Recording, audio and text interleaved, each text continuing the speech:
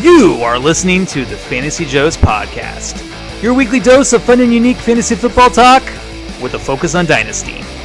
And now, here are the Joes, Will Greenwood, Ryan Livergood, and Jake Patterson.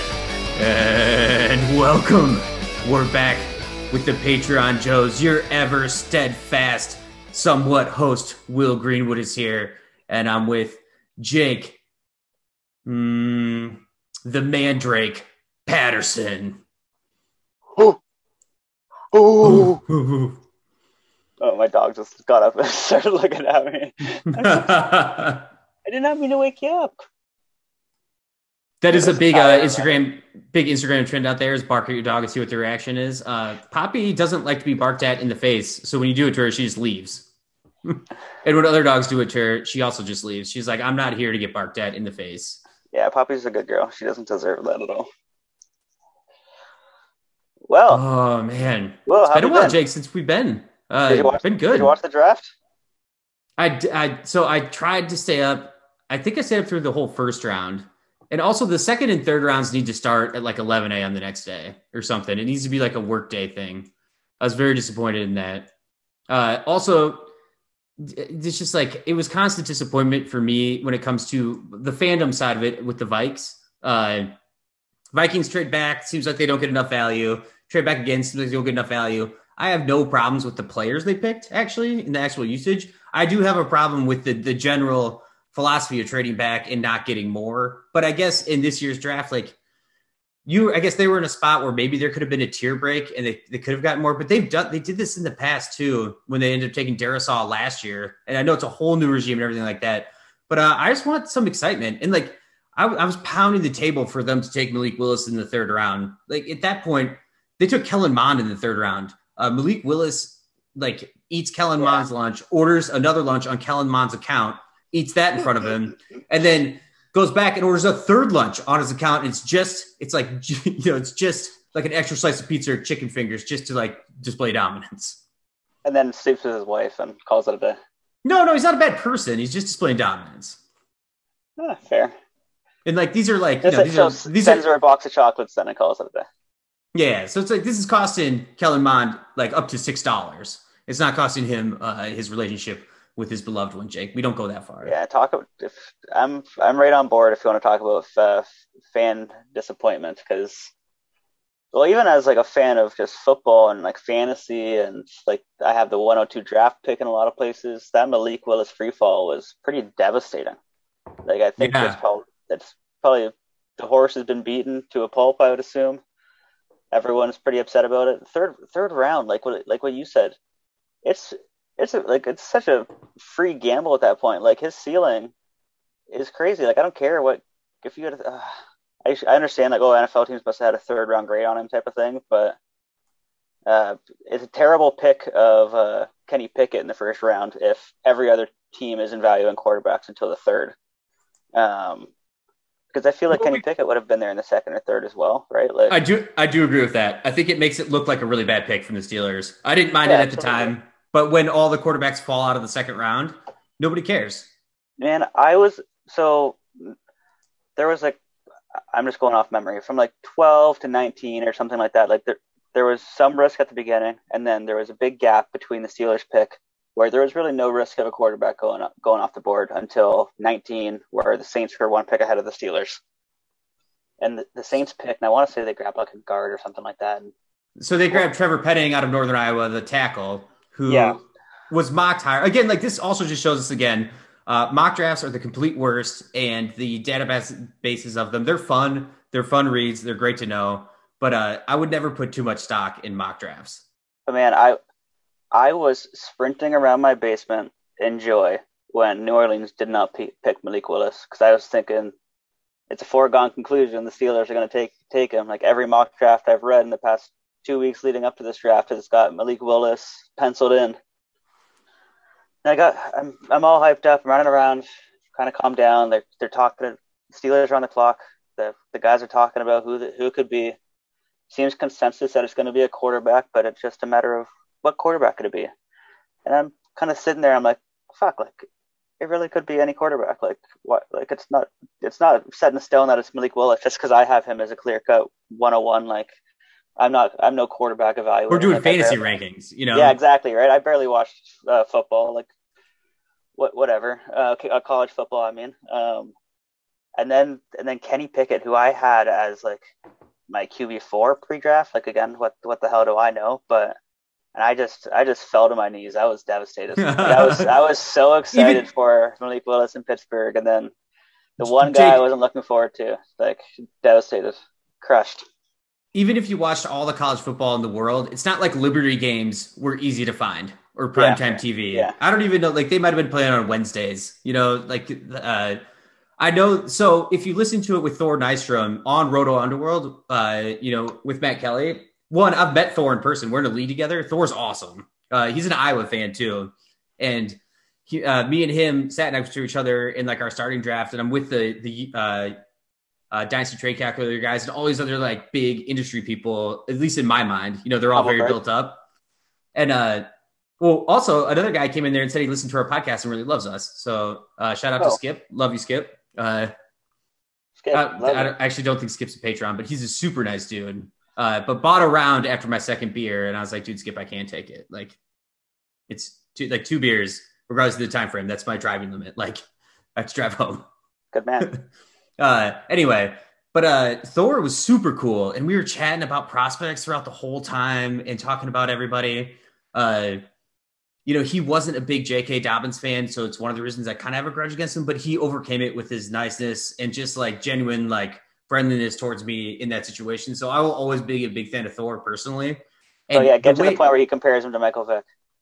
What he goes through is he goes through Malik Willis history. And so if you want to write a narrative to where Malik Willis is still worth quite a bit in Dynasty, this is what you should listen to because you want this. I want to believe in Malik Willis's dynasty value. And I think in this year's draft class, if you want to reach in Superflex for Malik Willis, it's the class to do it. Like I've been trying to be so positive about this class for so long, and I kind of hate it, Jake, overall. Well, give me Breece Hall and cancel me out. But anyway, the like story of like when Bo Nix came in and like the politics behind that and the families as donors to Auburn and everything that kind of all came along with Malik Willis to why he transferred. And then you had Hugh Freeze, who was the old Ole Miss coach at Liberty and who got in trouble, I think, for paying players. So he might've just gone there for money too. Who knows?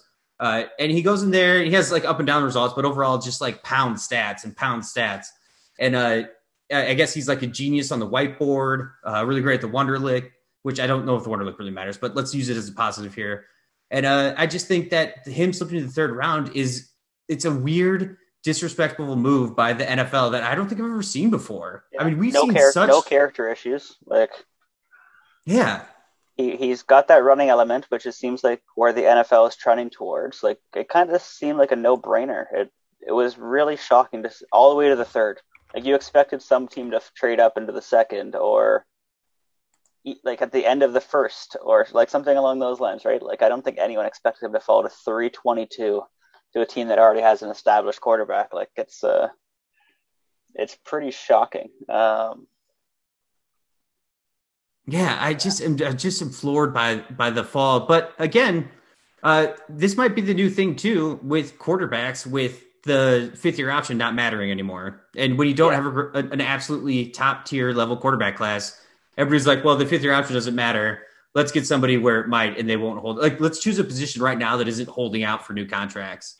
But that is incorrect when it comes to wide receivers, but whatever. So, sure, Malik Willis's hit rate probably crashed completely with this draft free fall, but his ceiling is still like higher than Kenny Pickett's, in my opinion. And in a super flex league, you probably take the safety of the first round draft pick in Kenny Pickett, because he's going to be like given the opportunity to succeed, even if he fails year one. I also love the organization because I love that he went to the Steelers. Like, yeah, they're gonna train him and give him every chance he could possibly have. Yeah, that's what I mean. So he's got that security. But if you're in a 1 QB league, you don't need that security. You're looking for that ceiling. You're looking for a league winner, like a week winner, right? That's not going to be Kenny Pickett. Malik Willis still has better odds of that, regardless of draft capital. So I think in a 1 QB league, I'm still taking Malik Willis over Kenny Pickett, even though they're probably both third rounders. But I don't know. I think Kenny Pickett's landing spot and draft capital, I'm going to buy into that over Malik Willis right now. Completely fair, but I'm just saying in a 1 QB league specifically. You know what's more disrespectful is round 3, so pick 76 overall. This was back in 2018. The Pittsburgh Steelers took Mason Rudolph. Yeah, we should have doubled up and grabbed Malik in the third too. Like, just grab both quarterbacks. Like, if you had a high grade on both of them, like if you had a first round grade on both of them and you just had a higher grade on Pickett and that's where you went, and then you're in the third and Malik is still there, take them both. Like what you just said, Rudolph is like he's barely deserves to be on the roster. Like, he's not like. Yeah, I actually don't even mind. I don't even mind grabbing Sam Howell in the 4th. Let's completely revamp the quarterback room. I don't disagree with you either. Like, but Sam Howell fall into the 5th. We can get there, but he's dead. I understand it's Carson Wentz in front of him, and I think we're consensus Carson Wentz sucks as a community. But Heineke's still more valuable than Sam Howell. Like, Howell's a 5th round pick, man. Like, that's dude. I'm telling you, Sam Howell, he's the next Tom Brady. No, let's say like Russell Wilson was a 4th round pick, so let's he's a 3rd round pick. Range. Day 2. All right. It's same though. It's same. I don't. He's gonna be throwing. First of all, he's gonna be throwing to his boy Dyami Brown. Yeah, Dyami Brown's also pretty much dead. No, he just got rejuvenated because Carson Wentz is gonna miss a bunch of games because he's gonna go down with an injury or he's gonna throw too many interceptions at some point. Sam Howell's going to get in the game, and Dyami Brown in the second half is going to have 20 catches for 250 yards and 4 touchdowns. Greenwood, how much do you have to drink tonight? My God, I know I'm late, but and then from there, it'll be completely irrelevant. Rookie face planner, they just drafted a 1st round wide receiver. Like, I hate to break it to you. Yeah, Dyami Brown and Sam Howell are dead. I'm just trying to have some fun.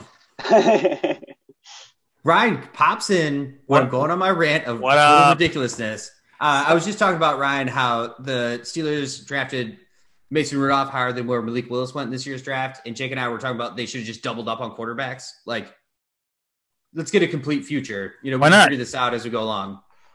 Why not? And Mitch, like, you can't take Kenny Pickett in the 1st round of a Superflex league when you could trade like a 3rd for Trubisky or like a late 2nd or like who has an equal chance of starting week 1, if not a higher chance. I still like Kenny Pickett's upside. I still think that, again, Jake, this is like the Steelers narrative almost. I like what they're going to do with him. They're good. He's going to give every opportunity and have the complete support of a team that has shown that supports its players well. And that wide receiver room is incredible. They have, I want to say great pass catching running back, but I don't think a lot of last year's running back catches should really count because they were on just absolutely terrible shit check downs from Ben Roethlisberger. But anyway, I love what they can do, and I trust in that. So what I'm saying is I just won't let Kenny Pickett slip, past the 1st round in Superflex if I can. You can have him. I'd rather trade that pick for a Kirk Cousins or something, like, in a heartbeat, someone that the community might be down on, but at least I know there's more stability there. I think Kirk Cousins, after Kevin O'Connell came on the Pat McAfee show, you heard his interview and his relationship with Kirk Cousins and what they're doing. I've never been more jacked about the Vikings going into the 2022 season in their offense. Kevin O'Connell is awesome. He shared a story on there about how he, when he was like in his 3rd year as a pro, people started telling him that he was going to make a really good coach. And he's like, that's kind of when you know that you're no longer to be a player in the NFL. And like, super personable, intelligent guy, at least with that interview and everything in his history. So that I know, complete side tangent, but I've never been more excited about Kirk Cousins for a season and the Vikings offense going into a season. And I'm sure they'll break my heart, but I'm here for it. Cousins or Pickett? I'll take Cousins. Yeah, like Cousins. I think Cousins has a for sure 3 years of great, or at least like QB2 production or higher. I Like think that's his floor. I think I take Tannehill over Pickett, who Tannehill just might be getting replaced. Like I think Tannehill getting a job elsewhere is He's got more another. trustworthy He's got than another Pickett. year. I think he's got another year. I don't think that. I mean, maybe not the whole year. Maybe it's 3/4 of a year. I'm just saying, I like don't. Kenny Pickett played 5 years at Pittsburgh and never looked like the part of a starting like NFL QB once. Like he stayed there the whole time. No one ever said, "Hey, man, like you can make the NFL now." Like it took him until he's 24 years old to dominate in college. Like what are we talking about here? And he didn't even dominate in college. Like It would take me longer. He had how many turnovers like per game? Like how small are his hands? Oh, the smallest in NFL history. Like it's way too risky of a profile for me. Yeah, I know, Will, we always talk about, the value in some of these quarterbacks, but, he was also taken, like, it's not like he was a top 10 quarterback pick or even on the fringes. He was taken at 20 overall in a class that people just the NFL faded on. So I'm with Jake. I'm probably in a void. I mean, there are just too many, wide receivers with profiles that I like, even to grab him. Someone's going to get him before me. I've seen it in every league at any draft that I've seen. I feel like he goes too high. I just think there are other better profiles to grab. I have nothing against him, and I hope I'm wrong. It would be nice to have another, quarterback in the league to be excited about. But I don't know. I'm not optimistic. Ryan, that's like the tip of what we're talking about. Is like, where are you taking? Where's the Kenny Pickett line? Where's the picket fence? You might. Yeah, where's the picket fence? Let's go. Yoshi, my cat, is angry talking about it because he's starting to like scratch at me again. This little son of a gun. I get it. Yoshi's a smart Kenny Pickett fan. I guess he is. Turns out he is. We talked about how much these quarterbacks have like fell in the NFL draft. But at the end of the day, I feel like we got decent landing spots. Like Riddler to Atlanta. They're going to be a bottom 5 team. I feel like they have to try out Ridder to see if they need to invest in the quarterback in 2023, like they got to see what they have. I feel like that's the exact same breath with Corral. The only thing that might change that is if Baker joins the committee. And where Howell, I don't really see starting because they have Heineke and Wentz, but I think Ridder and Corral are way better dart throws considering they're like 3rd-round picks compared to Kenny Pickett's 1st-round pick. I know, I guess we're actually talking draft capital too, but I don't think they're. I think you have a lot more safety in Kenny Pickett than those other guys at this moment, compared to the other players you're taking in those spots. Well, so sure, their floor is higher, but I'm just saying, like you're taking Kenny Pickett ahead of Jahan Dotson, right?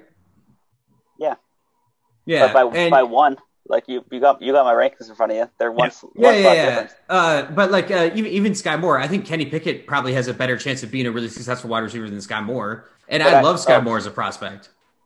I'm trading out of that spot if I think Kenny Pickett is the best player available. It's like that's my thought process.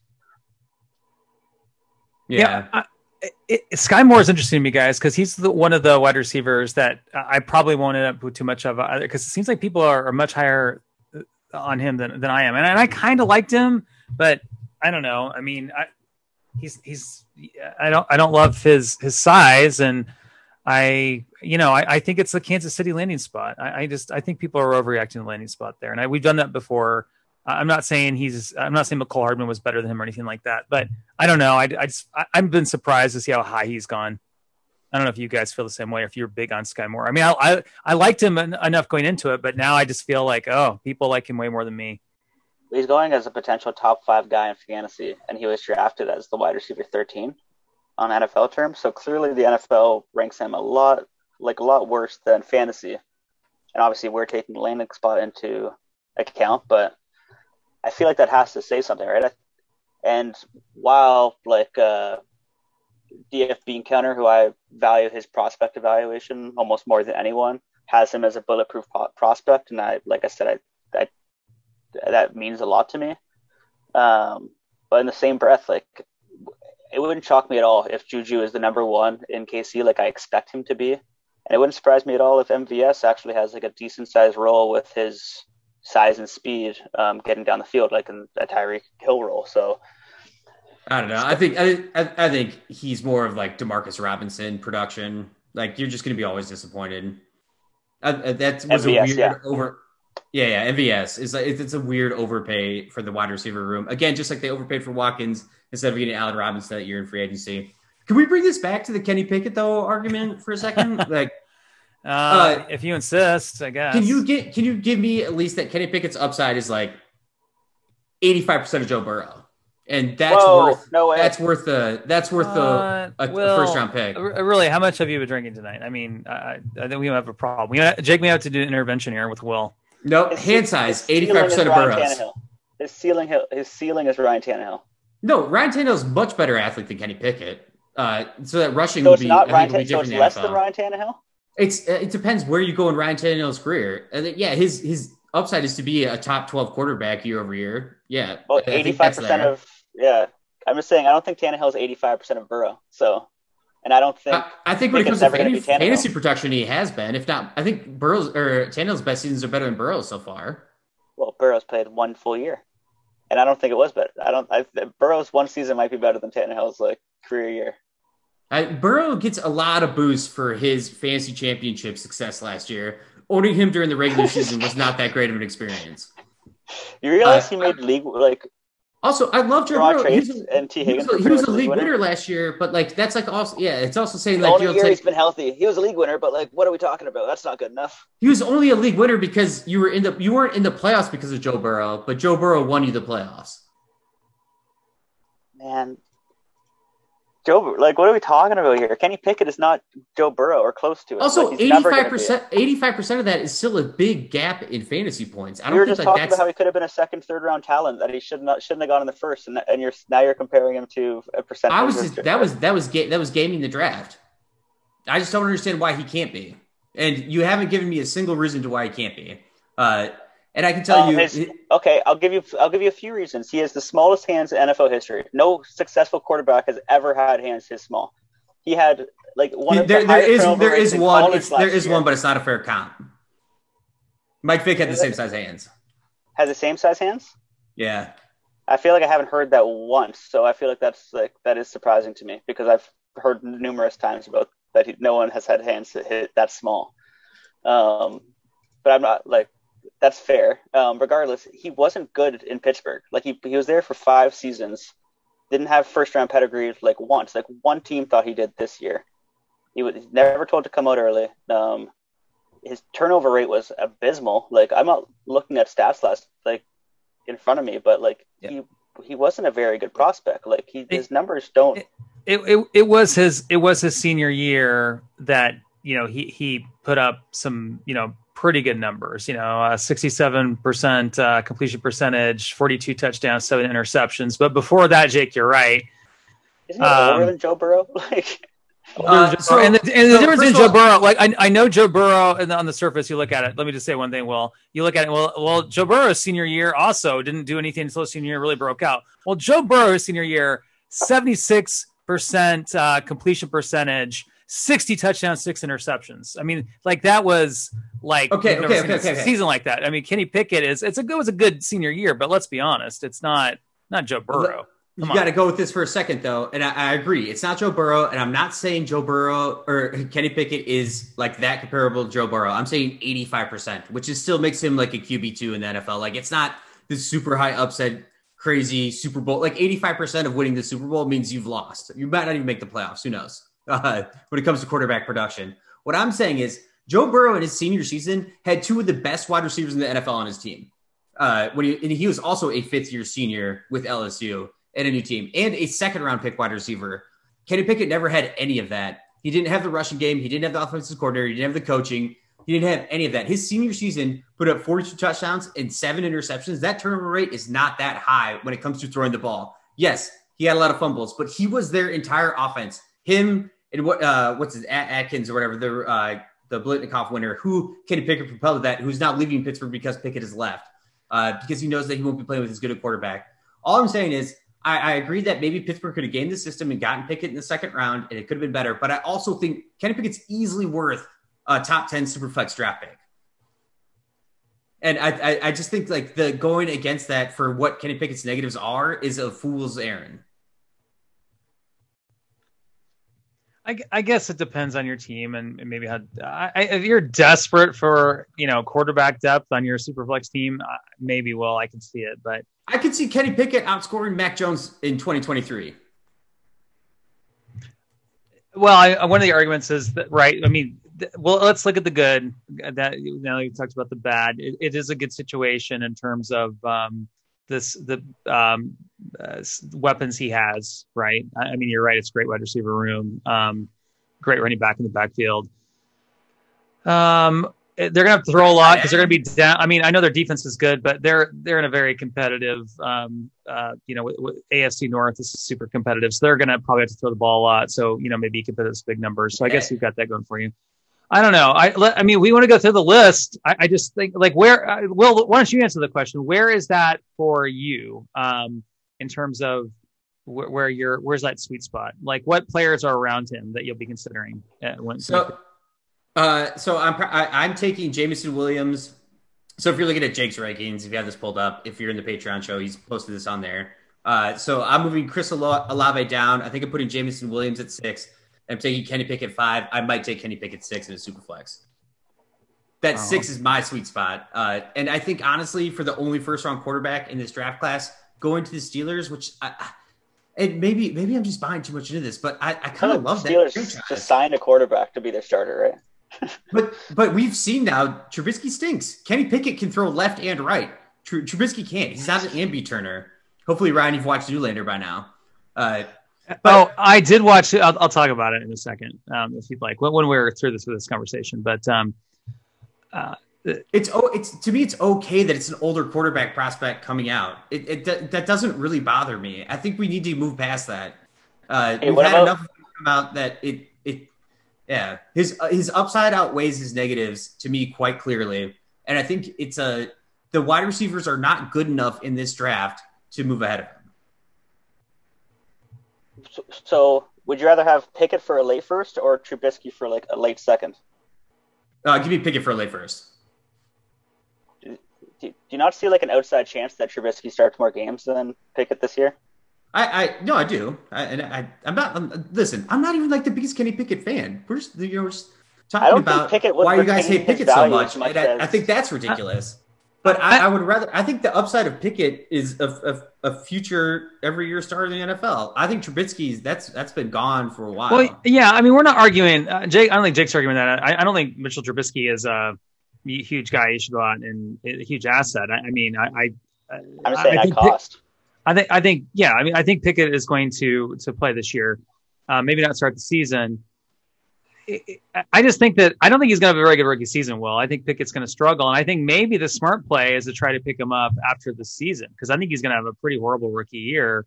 And then his value will go down. He'll still be the guy in Pittsburgh. Then maybe you go out and get him when he's cheaper. You probably can get him cheaper, 9 months from now is what I'm thinking.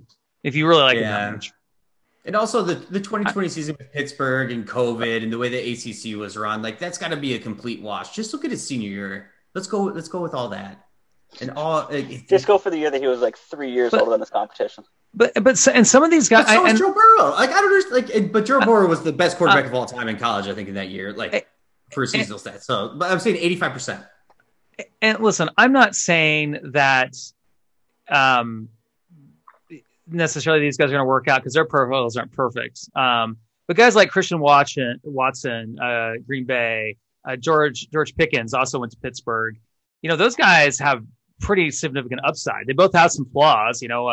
Watson is age, that he's coming from not, a Power 5 school. We know Pickens is a little bit of a head case, it seems, coming off an injury, off the field history. But both of those guys could hit pretty big. And I just feel more optimistic about one of those guys hitting than I do Kenny Pickett, honestly. I think the odds are better that one of those guys would hit as opposed to Pickett. I'm not saying they're perfect because they're not perfect prospects. Some of these guys are in this range, but I don't know. That's just my thought process. Yeah, old, tall, lanky wide receiver coming out who blazes at the combine. That's worked out so well in fantasy. It's Zay Jones 2.0. You're saying Christian Watson is Zay Jones? How much Zay Jones got paid? He's a hell of a lot bigger and athletic than Zay Jones. I think Zay Jones was bigger than him. No. No. Watson's a bit. Watson's. I don't know. I like Watson quite a bit. Yeah, I mean, it may not work out, but he's interesting to me. Both and those guys are close. I mean, Will and I are in a draft together. I took Watson. He took Pickens right after me, and I was going back. I was hoping you weren't taking Watson. Honestly, I wanted that to be the league I got my share of Watson in. I was actually quite disappointed by that. Oh, it was close because I think they're both really interesting. They both have their flaws, and obviously they could both totally bust. But I think they both have really tremendous upside. And Ryan, you're a lot more right than I am with Zay Jones. I apologize for that. Oh, no worries. I'm only right because I like Zay Jones, so I remember his profile, and I learned from that. It was in our early years of this podcast, Ryan. I was like, I wouldn't want Zay Jones highlights, and I was like, I'm just not that like highlights. You should leave like, where you like can't stand up afterwards. And this, I was like, they seem fine. You see him set up though without his hands. I think Zay Jones has turned into a totally fine NFL wide receiver. You see like good for him in his career for how he's turned it around. A hotel room? He doesn't move his feet. Anyway, we're in a. I'm going to interrupt you, Will. We're in a decent discussion about the rookie quarterbacks, and I feel like we've knocked pretty much all of them out. We didn't really talk much about Ritter and Corral. We don't really need to. But what was up with Bailey Zappi being picked in the 4th round after a year after picking Mac Jones? Like, this is something that just does not happen. You do not, if you like your rookie quarterback, you do not the next year go and draft another one. Like, I would never think it. It's Bill Belichick. It's New England Patriots. Just like they took that Strange guy, who everyone was like the Chattanooga lineman or whatever, right? That wasn't that first round pick, and they're he was going to go to the third, 4th round. The Patriots just do things differently, and sometimes they're brilliant. Sometimes they're way off base. They've made some really bad draft picks. So I don't think much of it. I don't think it means that they think less of Mac Jones, honestly. Also, Bailey Zappi, who you want to talk about collegiate stats? Let's go. Like, I know what you're saying. Don't overreact, and I don't blame you. Like, I don't think Bailey Zappi is passing Mac Jones in the depth chart by any means, but I do see it as a pretty big red flag that the team is doing that. And like, I hear you're saying that they're an unorthodox team, but it's like there has to be a reason to their madness. Like, they must have some rationale to justify it. And it's just like, what's up with it? Well, I mean, they, just like they had Tommy Brady, they took Jimmy G because they saw something in him. They developed him. They traded him for what did they get, a second round pick for him? They took him in the second, though, right? And traded him for a second. I don't understand that whole progression.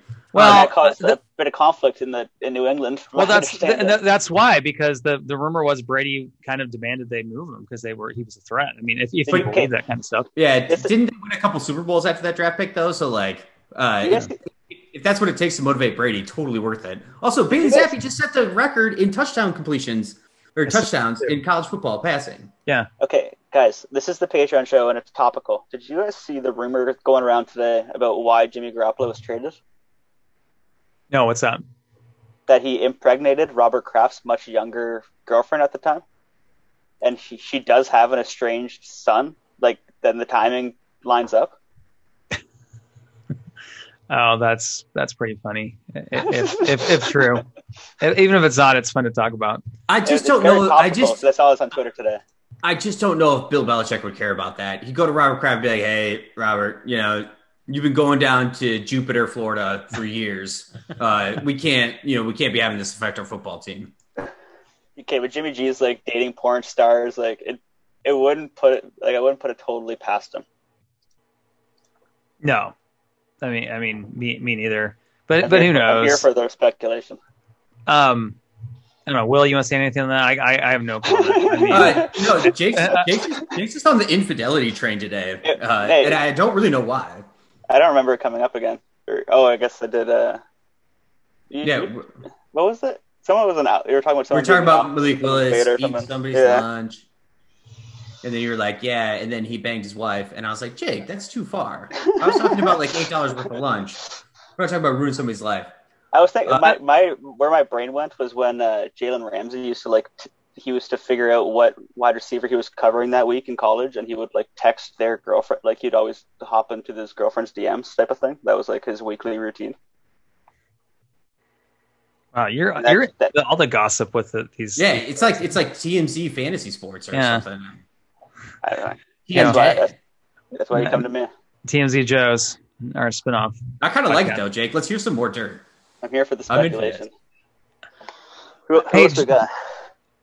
So Jake, I have a question for you though. Bailey Zappi, where do you are you saying you like to take him late, like in like a third round, fourth round of the super flex, absolutely like just stash him? Okay, so you're just having fun. I just was curious if you were like. I don't think there's any chance he steals the starting job. I just like it worries me about Mac Jones. Like that's all. At least Bailey Zappi provides some preseason hype. Like the one really good thing about Mac Jones is that he seems stable. Like he seemed locked into that starting role. And then they drafted a quarterback the next year, which is like, I don't know. It's just like, what's going on with that? I don't know if you could ever feel stable about a quarterback when the team decides to throw 4 times in a game. I agree. I really enjoy it, but like that is ridiculous. That's the most disrespectful stat of all time. That was crazy. You watched the game though. I mean, that weather was so bad. It made sense. And a 4th round pick isn't nothing. And they won the game, so like it's weird, but like still disrespectful. Yeah. If I were him, I would have been checking into passes all the time. Give me like 6 more screen passes. Let me hit double digits for the game, and so somebody doesn't steal my lunch at the table tomorrow. I love this totally unscripted Joes where we're just like going one topic to another.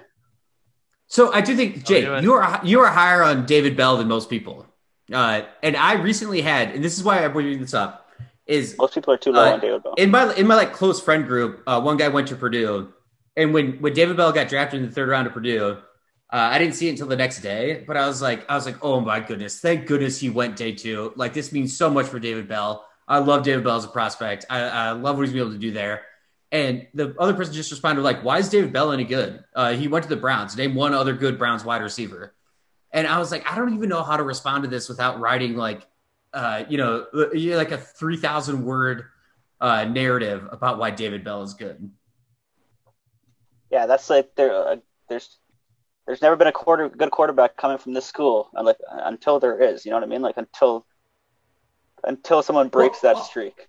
Also, they just got one of the best quarterbacks in football. I mean, even if he has to set up this year, David Bell getting that draft capital keeps him on the roster. Like, You pretty much just penned out why I like David Bell so much and why he's extremely underrated right now. Like he has a superstar at QB, like a top 5 guy. Like, do people forget that? Like, people are moving up Christian Watson, who has like in my mind a worse profile. Well, I guess he's more athletic but less productive than David Bell.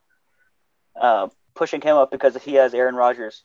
Deshaun Watson is like more than 10 years younger than Aaron Rodgers, like, and he might be better, like right now. Obviously, he hasn't played football in a few years, but so people don't like David Bell because he was slow. But like, do you know how many elite wide receivers right now are slow? Like, it's not a death sentence by any means. His David Bell, according to Number Fire, you guys want to hear some comps? David Bell profile comparisons. Davante Adams. Are we going Adams. Are we going high or low? Yeah, 95.9%. DeAndre Hopkins, 92.4%. Sammy Watkins, 91.5%. Let's say the old Sammy Watkins. Chris Godwin, 91.5%. Those are the top 4 guys. And Anquan Bolden at number 5. So, like, this is, you look at his. The other guys were much more athletic, but I get the production comparisons. Yeah. So, Robert Woods is on this list. So Juju's on this list. So you look at the profile comparisons. Doesn't mean he's going to turn out to be these guys, but that's a pretty good company to keep. And I think you make some good points, Jake. I like Watson more than Bell, but for the cost to get him in rookie drafts, I do think he is a pretty great smoking good value because you don't have to get him late 1st round. It doesn't seem so I think I'm not like oh my gosh I'm super excited, but I think you're right. I think people are fading him way too much. What really got me juiced up about him is I gotta learn how to pronounce this guy's last name. Drew O, the DF Bean counter. In his rookie rankings, he's got a bit of a write up for just his thoughts on day 2. From there we get into David Bell. This is a quote. From there we get into David Bell, and I want all of the David Bell. He has become the don't leave your draft without him guy. This quote has gotten really shitty with my poor reading. Let's start over. From there we get into David Bell, and I want all of the David Bell. He has become the don't leave your draft without him guy. He got a sneaky good landing spot with a fake alpha and on an on-field superstar QB. We know he produced a ton in college, and we know that he was faded due to the one thing that folks seem to overrate at the wide receiver position, athleticism. Now, of course, I could be wrong, and he was faded for a multitude of reasons other than running slow, but there is a good chance it was simply because he ran slow, in my opinion.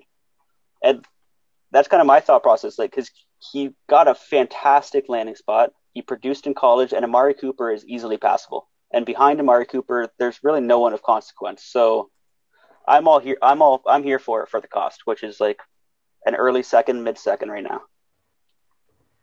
Yeah, I think the downside, of course, like you said, well, obviously, athletically, he, didn't put up combat numbers like some of the other guys. But the other thing too is where he went. A lot of wide receivers were taken ahead of him. Jalen Tolbert went to Dallas, who I like. Okay.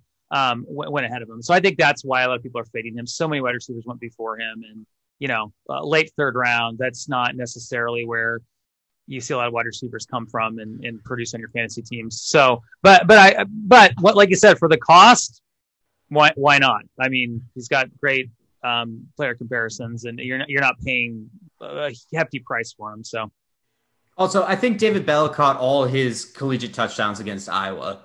And in this past season, when maybe Illinois too, I was ranked number 2 in the country, and Purdue rotated through 3 different quarterbacks, and David Bell put up like 250 and 3 touchdowns. In general, if you are working with that kind of dynamic environment in college where the coaches are rotating out 3 quarterbacks game to game, and you are still producing and being the absolute dominant person on the offense in target share and touchdowns, it's not like the Purdue offense was really that good. Unless they were playing Iowa. But it's he also, like, when Rondale Moore went out when he was 19 as a freshman, he had an absolute blowout year. I love everything David Bell presents. I just think that his athleticism is being overvalued. And so, yeah, Jake, I don't plan to take him at the 112 in a Superflex draft because I don't think I will ever need to. I'm really excited to have a couple picks after that. But I do want to leave every draft with David Bell. My biggest thing is it's really hard to explain to somebody who really isn't big into dynasty and looking at analytics and player values when they say, name one other good wide receiver on the Browns. And it's it's been a while. It's a tough, Josh Gordon. I said, first of all, I said Josh Gordon. I was also, they just traded for one of the best quarterbacks in the NFL when it comes to production. He can make anybody good. Look at Kiki Kuti. But they wouldn't know that reference, so you can't use that as an as an argument. I think QT also went in the 3rd round, didn't he? Or was it early 4th? I think it was 4th. Yeah. A legitimate fear I have with David Bell, which might be irrational, is Will Fuller. I have no idea where Will Fuller is going to sign. I know that he's obviously best friends with Deshaun Watson. That would be such a great signing by the Browns too. Right, it makes complete sense, and obviously he's going to be cheap. Pretty redundant skill sets where Will Fuller is super fast and David Bell's super slow, so it's not. Yeah, but also not that too much. But and then I think we're looking into more of the 2023 season because I think Will Fuller needs to sign a 1-year deal where he's probably going to get maybe integrate a little bit faster because there is some uncertainty with how much Deshaun Watson is going to play this year, right? Yeah, Will Fuller.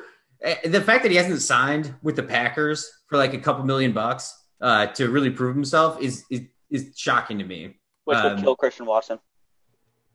No, Christian Watson just isn't a speed guy. But anyway, and you guys are really down on Christian Watson. I mean, because of his age.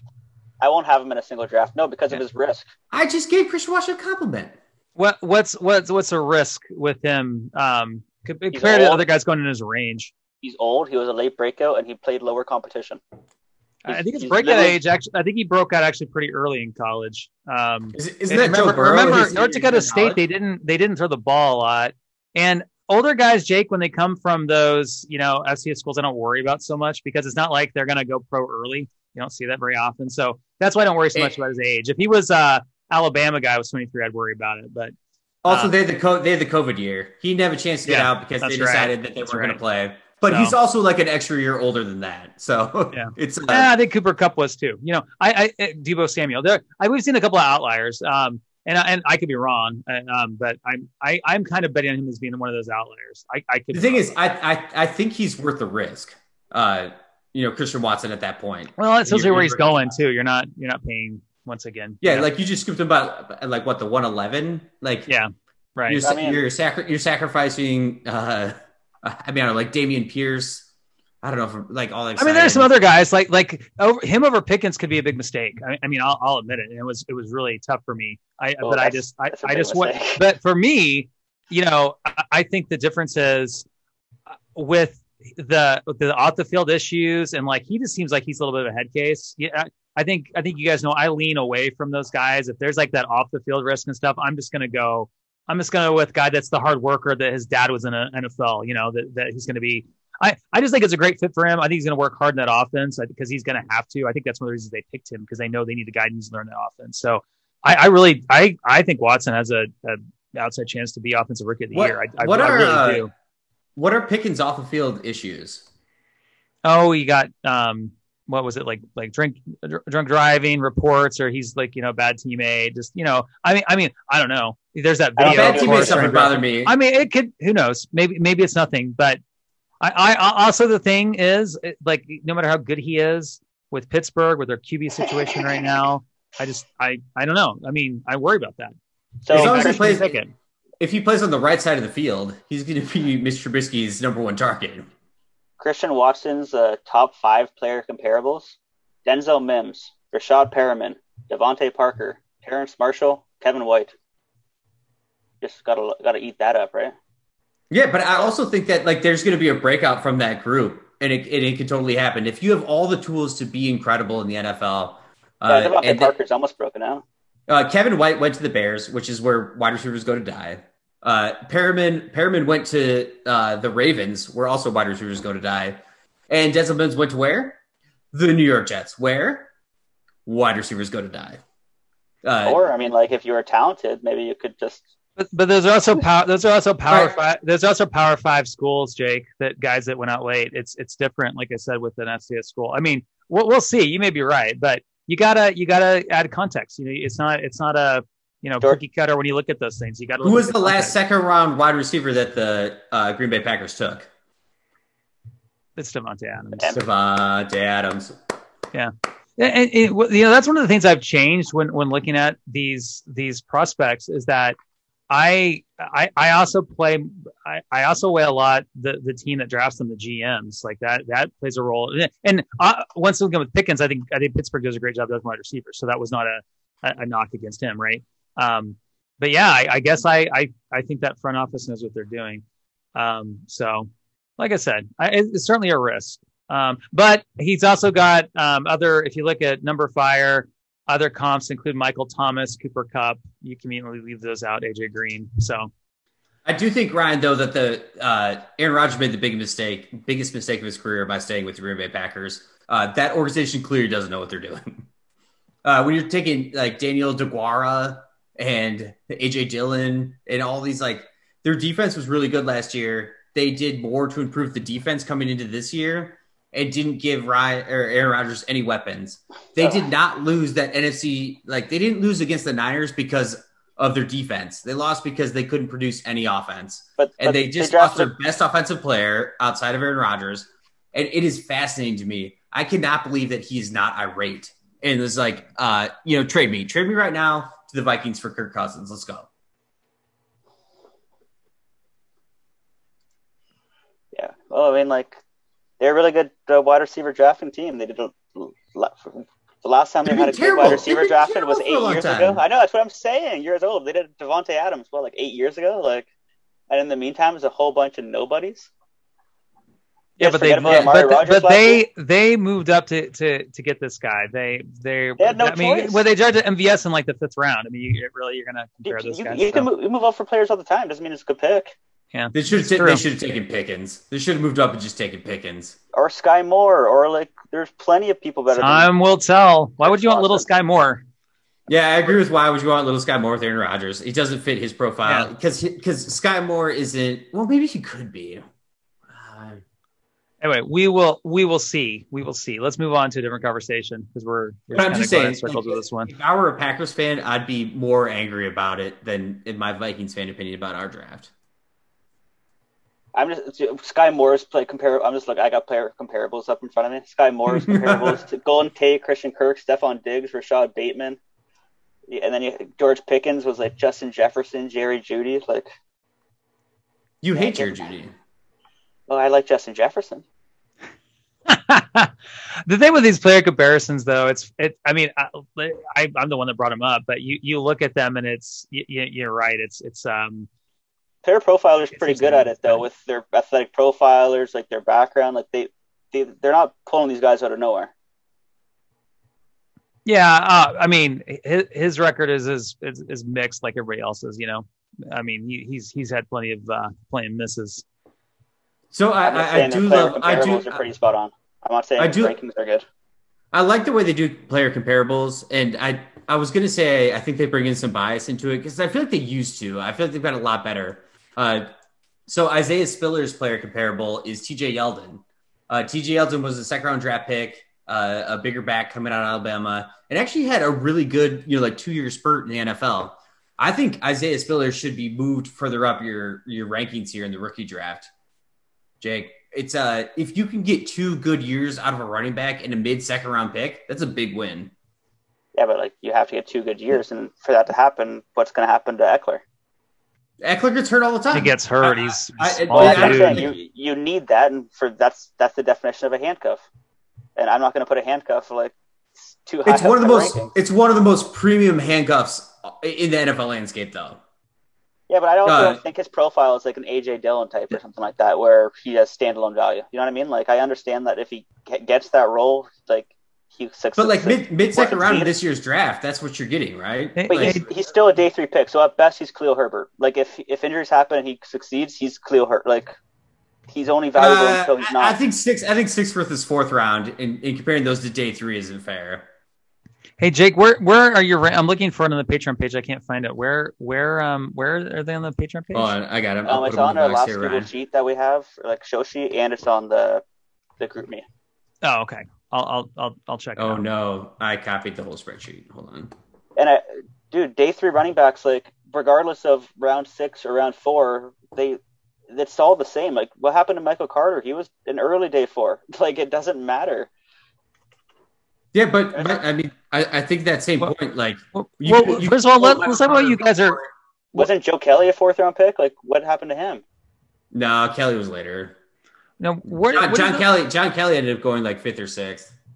What are you exactly you guys arguing about? Like that's where I'm confused because I don't know. I understand, Jake, that you're not a big fan. So are you saying that you wouldn't take Spiller anywhere like even late 2nd round? Is that what you're arguing with Will about? Because I'm confused. Well, what I just want to talk about was like day 3 values, 4th round versus 7th round. So because day 3 is a massive, it's just such a massive like pool of players. I feel pretty good where I have Spiller right now. Like, sure, the Chargers are one of the better teams in the league, so if he actually gets the opportunity, he's going to do pretty dang good. But I think Tyler Algier in Atlanta is going to see the field way sooner than Spiller will. He doesn't need an injury. He's going to be the top of the depth chart pretty quickly, other than CPAT, who's way worse than Eckler. Pierre Strong, New England is a revolving door for running backs. Typically, the cheapest one is the guy you want. I think that's Pierre Strong. Could be even Kevin Harris. Zamir White, I think he could be better than Josh Jacobs, who I think is a replacement level talent. So I want him more than Spiller. I don't think he needs an injury to Josh Jacobs to be relevant. Davis Price, 3rd round draft pick out of San Francisco, revolving door. Same thing with New England.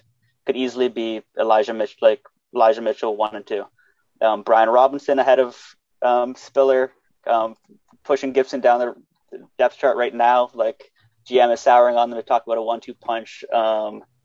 like the Darrell Williams and the other guy from Carolina, John Stewart. That's what the Rivera was comparing him to today. Damian Price in Houston, immediately starting job. Like there's Mike Davis is not out playing Damian Pierce.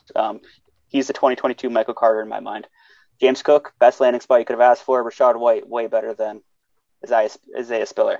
So what name on that list deserves to be lower than Spiller? Because like they all are going to see opportunity before him in my mind. I might even I have Haskins one below Spiller and in a tier below Spiller, but I could see Haskins seeing an opportunity before Eckler because I could see Henry with his workload and with how run heavy they are going down before the Chargers, who are going to be more pass heavy with Herbert.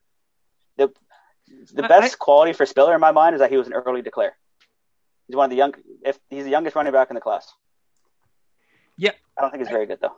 I think most of those guys, just all we in here, just haven't had a chance, would belong ahead of Spiller. But I mean, I'll take all the day 2 running backs ahead of him. But after that, it's pretty murky for me. I mean, I think you could argue Pierce and White and the running back that the Falcons took. How do you pronounce his last name? Algier, yeah. But I think they're all kind of, I think he has an interesting opportunity, honestly, in Atlanta in terms of getting some play this year. I mean, I know CPAT's there is the downside, but I also love me some Isaiah Pacheco. I think you're just discounting Isaiah Spiller's athletic stats at the not running at the combine, having an absolutely horrible pro day running. His agent was one of the worst in the league with what we're talking about.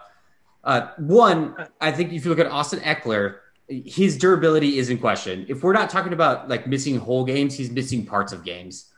He only had 206 carries last year, which is not a ton for a running back. There's a great spot to slot in right behind him. And when he goes down, Isaiah Spiller is going to be clearly the best backup running back in that backfield, and it's not even close. And they used 4th-round capital to take him.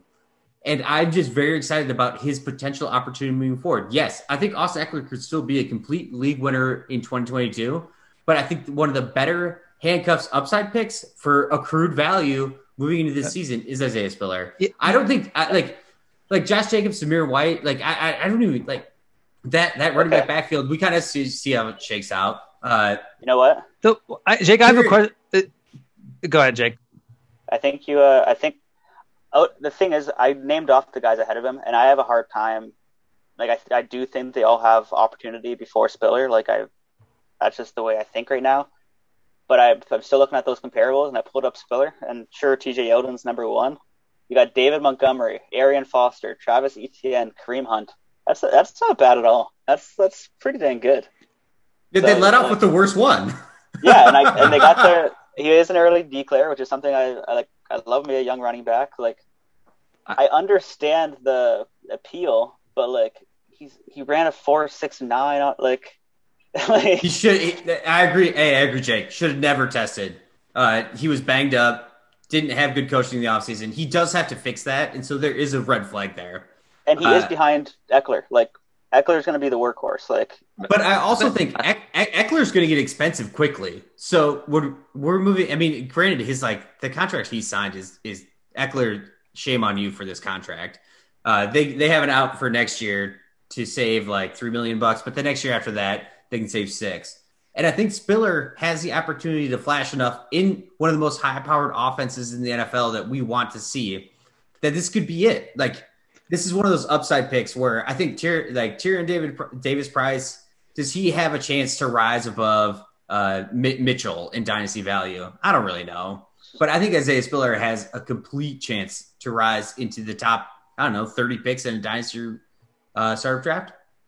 Hey, Jake, I've got a question for you about one guy on your list. I'm curious why he is so high, because you have Pierce out of Florida at number 5 overall, going to Houston. You're calling him the 2022 Michael Carter. You think he might have a good year, and then to sell him after he does. I was talking to Trey, and Trey watched a lot of Gator tape, and he thought Pierce was the third. He's I'm not even a big fan of Pierce. He was the third. He was one of the not even one of the best running backs on his team. And then going to Houston, even if he's a starter, how good is that offense going to be? I'm just curious why you have him there. I mean, it's a weak running back class. So once again, we're arguing. I think after you get outside of Hall and Walker, the rest of these guys. I mean, maybe Cookie be a little excited about White, a little bit excited about Tampa. I get that, but like, why Pierce above these other guys? I'm curious what you like about him. Because for shame, Trey, for hating on your alma mater. The running back position, talent isn't the most important thing at the end of the day. It's opportunity. It's touches. If you are like, for example, Josh Jacobs in Oak. I work in Oakville. Vegas. Yes, thank you. In Vegas. In my mind, he's a replacement level guy, and they just never had a guy on the depth chart good enough to replace him, right? Like, but he stayed there because he had that first round draft capital, et cetera, et cetera. Mm-hmm. So as long as Dameon Pierce is getting the opportunity, and I think he will, because ahead of him on the depth chart, you got Marlon Mack, Rex Burkhead, Dara Ogunbowale. It's a bad depth chart. I mean, he should get the opportunity, it's terrible. Right? It's a terrible depth chart. So, if Trey is saying that he was the third best on his college depth chart, his college depth chart was probably better than the Houston Texans depth chart. Like, that's what you're telling me. Like every position, right, on the Gators team is better. So he's going to get fantasy points. That offense was bad. He's 10 inch hands.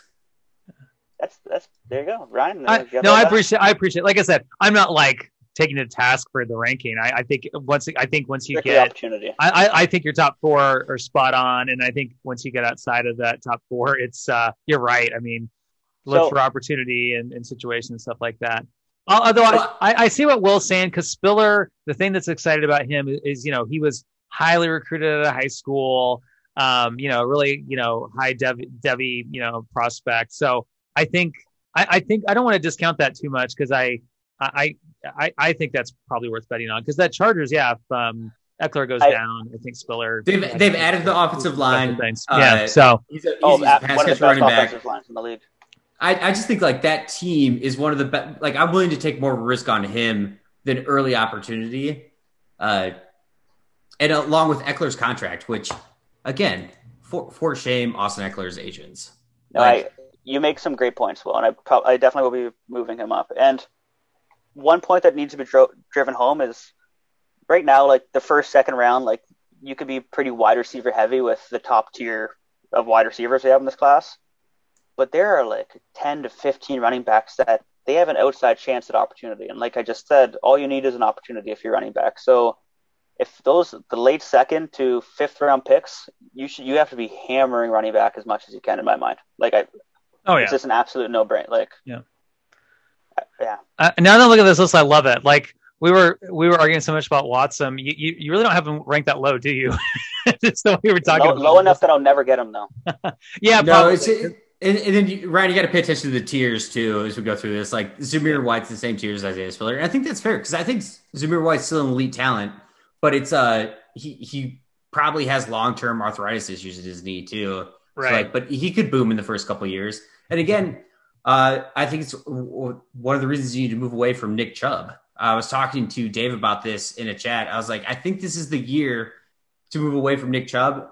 And at worst, midway through the season, to move away from Nick Chubb. We saw this with Todd Gurley. People who have catastrophic knee injuries when they're younger do struggle with arthritis when they're older. And that to me is a really big deal. I think you're right, but it's going to be hard to move Nick Chubb. I mean, that's the thing. We probably missed our window. Yeah, Ryan, I'm not moving Breece Hall for him. I didn't think you would. I had to do I offered Will a couple of players for the 101. Come on, I gotta make some offers. You could have made him a little bit more juicy. I took him over Christian McCaffrey. You got to set that as the bar in that draft. I forgot. I don't know. I just was having fun. I just wanted to send some. Oh, I was so mad at you for those offers. Okay, like you were. Chubb and 302 for Kenneth Walker. What's that? Sorry, Will or Jake? Chubb and 302 for Kenneth Walker. So the hard part is, this is my line. I was talking about this too again with Dave. It's the Walker Chubb line, because Chubb was a better prospect. I think overall ended up being a better situation. It is one of the better pure runners we've seen in the NFL. But I like the age difference. I don't like that Chubb's been in the league this long and we haven't seen the arthritis pop up yet. And that's a projection on my point. But I think I'm taking Kenneth Walker. The Kenneth Walker. Yeah, we're not. Chubb's no longer a prospect, right? Like you can't compare them prospect to prospect when Chubb's almost 20. He's going to be 27 this year. Like you have. But I think Kenneth Walker's been really good. I don't. That's why you have to go with the youth there. Oh, that's easy. Like, who doesn't make that deal, right? Like for Walker, right? Like, so what? How high of a draft pick would you add to Chubb then to get Walker? Would you do a mid 2023 second? Because that's a decently sized. That next year's class is good. Yeah, that's too far for me. That second is going to be good. That's like a late first in this class in my mind. Like, I don't know, man. I mean, but here's the thing: even if it's good, Chubb falls off a cliff next year. Jake, you're still ahead. I don't disagree with you at all. I'm very much in. I don't want Chubb on any of my roster. Same with Dalvin Cook. One guy I have difficult with, like Derrick Henry's in that category. Like Kamara, like all those guys to sell because nobody wants them. Those league winners of the past, and guys that if you hang on to, they might help you win a championship. But you want to get rid of them no matter what, even if you're selling a year early. I do want to try to acquire Nick Chubb and Derrick Henry as cheaply as possible, though. I think they'll be great fantasy producers this season, at least early on, and then you're in like a power position. Oh, I mean, if you want to acquire those guys, you I don't know, you probably. I don't know. I guess you have to pay more in season, but what are you going to give for them? Well, that's the thing. I just said all the links about why they're going to deteriorate to those players. You're back off frozen. I froze. So I said, what are you going to give them? Will? And then he froze. I was like, oh, yeah. Well, first thing I'm going to do is I'm going to create a spreadsheet with all the articles against them, and then I'm going to send them to every person in our league that has them, and be like, yeah, dude, I'll give you my second as a courtesy offer. So are we gonna keep rolling with this Patreon show? Are we gonna do a big show, or is this the big show? We're posting this big show, yeah. Baby, this is the big show. Welcome to the big show, everybody. I am Edward Librarian, Ryan Livergood. Joining me this evening are at Facebook. I should probably tweet then, huh? Yeah. So cool. So we're gonna get all the juicy information. Wow, I wish I'd been asking these questions and sharing your rankings, and Jake. If you just tuned in now, the Kenny pick 85% of. We are lockstep, at least with our top two wide receivers, though. I guess most of the dynasty community probably is too. I kind of thought that Burks would like kind of slide down because he went after several guys, but that I think that just shows the community's pretty smart. Way up. Yeah, which I think is the right play. I think that Drake London and Burks, for me, are pretty clearly above those next guys. And maybe that's radical to say, but I much more want them than the Ohio State wide receivers, than Williams or those other guys. I think I'm probably on an island because I think for some people they're very close together, but for me, London and Burks way ahead of those other wide receivers. So I have a gap between London and Burks. I have a pretty clear tier difference for me. I mean, I prefer London quite a bit over Burks too, I guess, to clarify. But I mean, those guys are still way above the other guys. So when are you putting the rookies into your full dynasty rankings? So this is the main show, just do a little breakdown. If highly recommend becoming a Patreon. I just spent pretty much majority of my day, I would say better of 6 hours, creating just the rookie rankings. Tiered it out, have my regular rankings go up to 50 players. That's a nice even number. It's 48 players, so 4 rounds. Break it up in position, have tiers and positions, and then I added a note per every player. So it took a long time, but it's pretty much my general consensus on how I feel about that player or situation.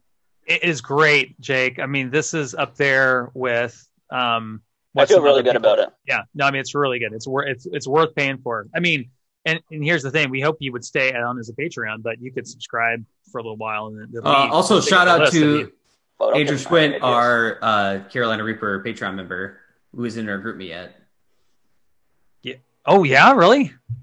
Yeah, I think our biggest Patreon subscriber is not in our group me. Oh, we got to get him in the group me. This is a big problem. I mean, he's also I just got him into his first dynasty league, and he's like one of my best friends, if not my best friend overall. Oh, got him in the group, man. If not, it's not. Even I thought we were your best friends in the world. No, I mean, I talk to you more than I do him. I think like visually, but it's okay. Well, it's all right. Yeah, but if we were all hanging off a cliff, I would use two hands to grab Andrew. I'm sorry, boys. Can we tell our listeners our big news? Will No. Will and I. No. No, I can't tell them. Oh, this news, the visit news. Okay, yeah. Yes. So Jake, Will and I, we've been doing with Trey, we started the Fantasy Joes. How many years ago was it? Was it like 4 years ago or something? 26. I think it was 2016. I think it's been 6 years. Oh my God, have you been doing it for that long? Okay, let's say that's right. I think it is right. We've never met in person. Will's come to Chicago a couple times. One time we were going to get together. It fell through. It's my fault.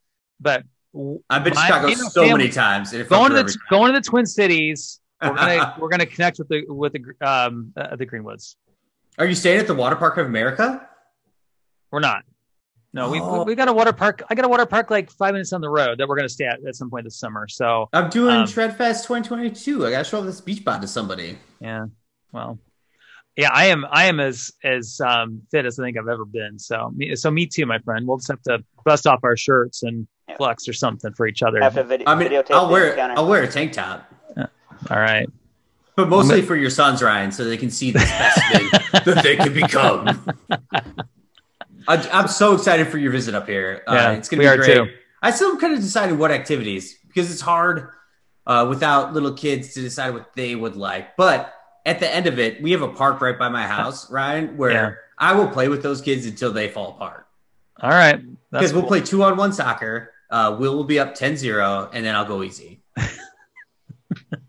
You play soccer against my boys. They have a system. One of them grabs because I play 2-on-1 with them, and one of them grabs me, and then the other one scores a goal. So that's just good. That's a strategy.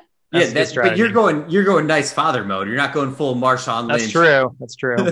My kids are gonna start crying like Mr. Will's kicking our ass this game. Why is he celebrating so hard after every goal?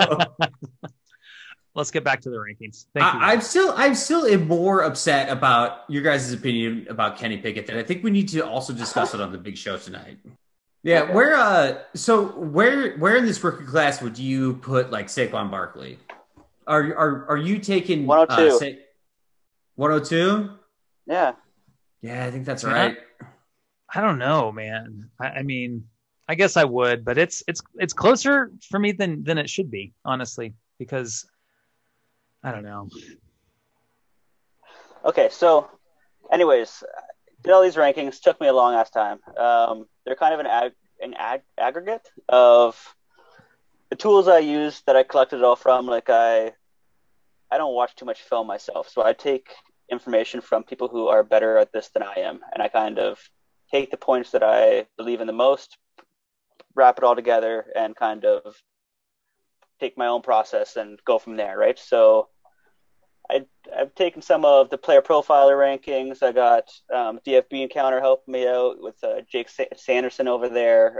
Got reception perception. I listened to the Scott Barrett podcast today, where he listened to every press conference at post draft, what the coaches and GMs were saying about their picks. I thought that was extremely useful. DLF ADP, DDC, the trade calculator, and honestly just depth charts on player profile was huge. But yeah, I'm not the smartest person, but I try to get my information from people who are much smarter than me.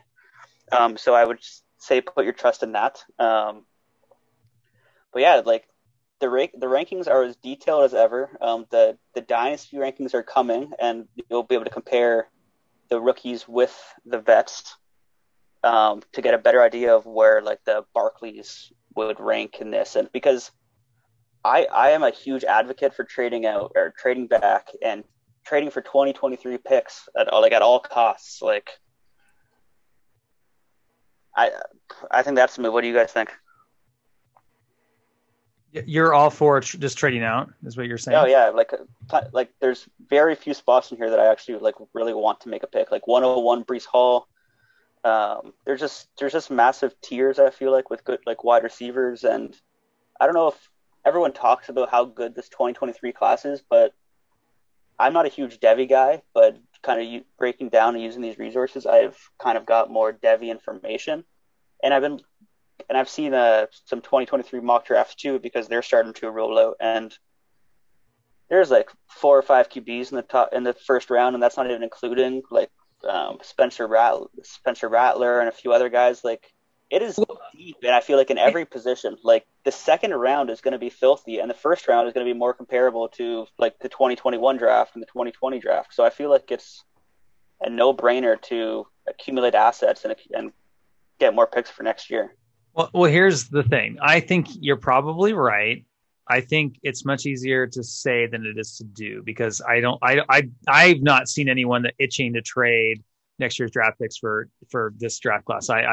So I think you're right to try like heck to do it. I don't know how much success you'll have. Go ahead. Can I give some perspective on this? One, Devy has always been very, very interesting to me, and I've been a part of a couple leagues that have had Devy drafts. One is my, I'm in there with Dynasty Trade Calculator guys, some guys right for DLF. Talking about all the big wigs, but some of the Devy picks that were taken in the startup draft, two of them were Max Borghi and Justin Ross in 2019 after their freshman seasons. Another one was Matt Corral, DJ Ugualele is another one that was taken recently in rookie drafts and spent. Sam Howell is another one. Like it fluctuates so much year to year. And this year, I think, has put the weirdest stamp on Devy that we've seen in a long time. Like it used to be, I think, a little bit easier. So he was really good. Like Kenny Pickett was a Devy draft pick that was very highly coveted after his freshman year. And then now it's like he goes in the second round. He's not that elite tier. It might not be worth it because we're only allowed to have so many Devy players in that team. So Devy to me is fascinating. And I've won on it with like Jonathan Taylor in the past, but I've also lost on it. With even I'm trying to think like what kind of picks I've lost on in the past, but it's very easy to see players fall heavily moving forward. Yeah, I was. It's funny because Trey and I were also talking about that today in the Voxer chat. We were talking about Devy prospects, and Will, you named some of them. Like last year, Sam Howell was a popular quarterback, and Malik Willis was getting hot. Spencer Rattler, Jake, who you mentioned, and he still could be something, but he was like, he could have been eligible in this draft class. He's a surefire thing. So I think you do have to take that with a grain of salt. That said, I think there's going to be a lot of talent, even if some of the W guys bust out, because several of them will. It always happens.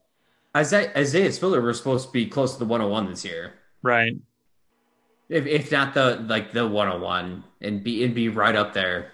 It is another one. It's hard in this league because they get nicknames. So Tender Babbler was for Spencer Rattler in the Devy draft.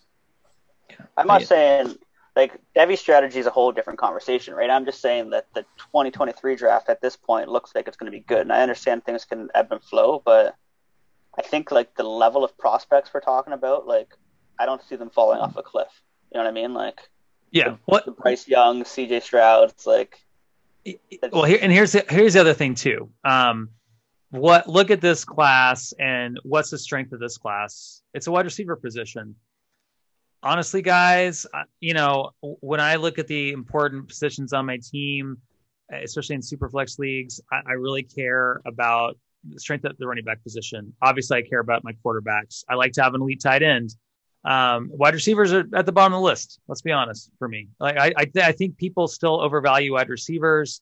I think some of that mindset that was popular, years ago, like we're in a startup, hey, I'm going to draft younger wide receivers, and then get that core set up, and then my rookie drafts hammer at the running back position. Well, I think we're seeing wide receiver values fluctuate more than we ever have, because let's look at the trends here, like AJ Brown, the Titans take him. Okay, he's getting too expensive. I'm going to flip to the Eagles. And I think that with that kind of movement, with some of these guys that are elite, your values are going to fluctuate. So I just think that another reason to look at 2023, Jake, is because the strength in that class, you've got a number of quarterbacks, number of running backs. Every position. Yeah. Whereas this class, it's, unless you get Holland Walker, it's for all intents and purposes, it's all about the wide receiver position. And there may be some elite wide receivers. I'm sure there's a Justin Jefferson in this class or an AJ Brown. But good luck turning determining who that is because we have a kind of bad track record at this in Dynasty. But also just, I want running backs and quarterbacks, not wide receivers. The 2023 wide receiver class even looks better than the 2022. Like Jackson Smith, Nagba, I don't know how to pronounce that last name.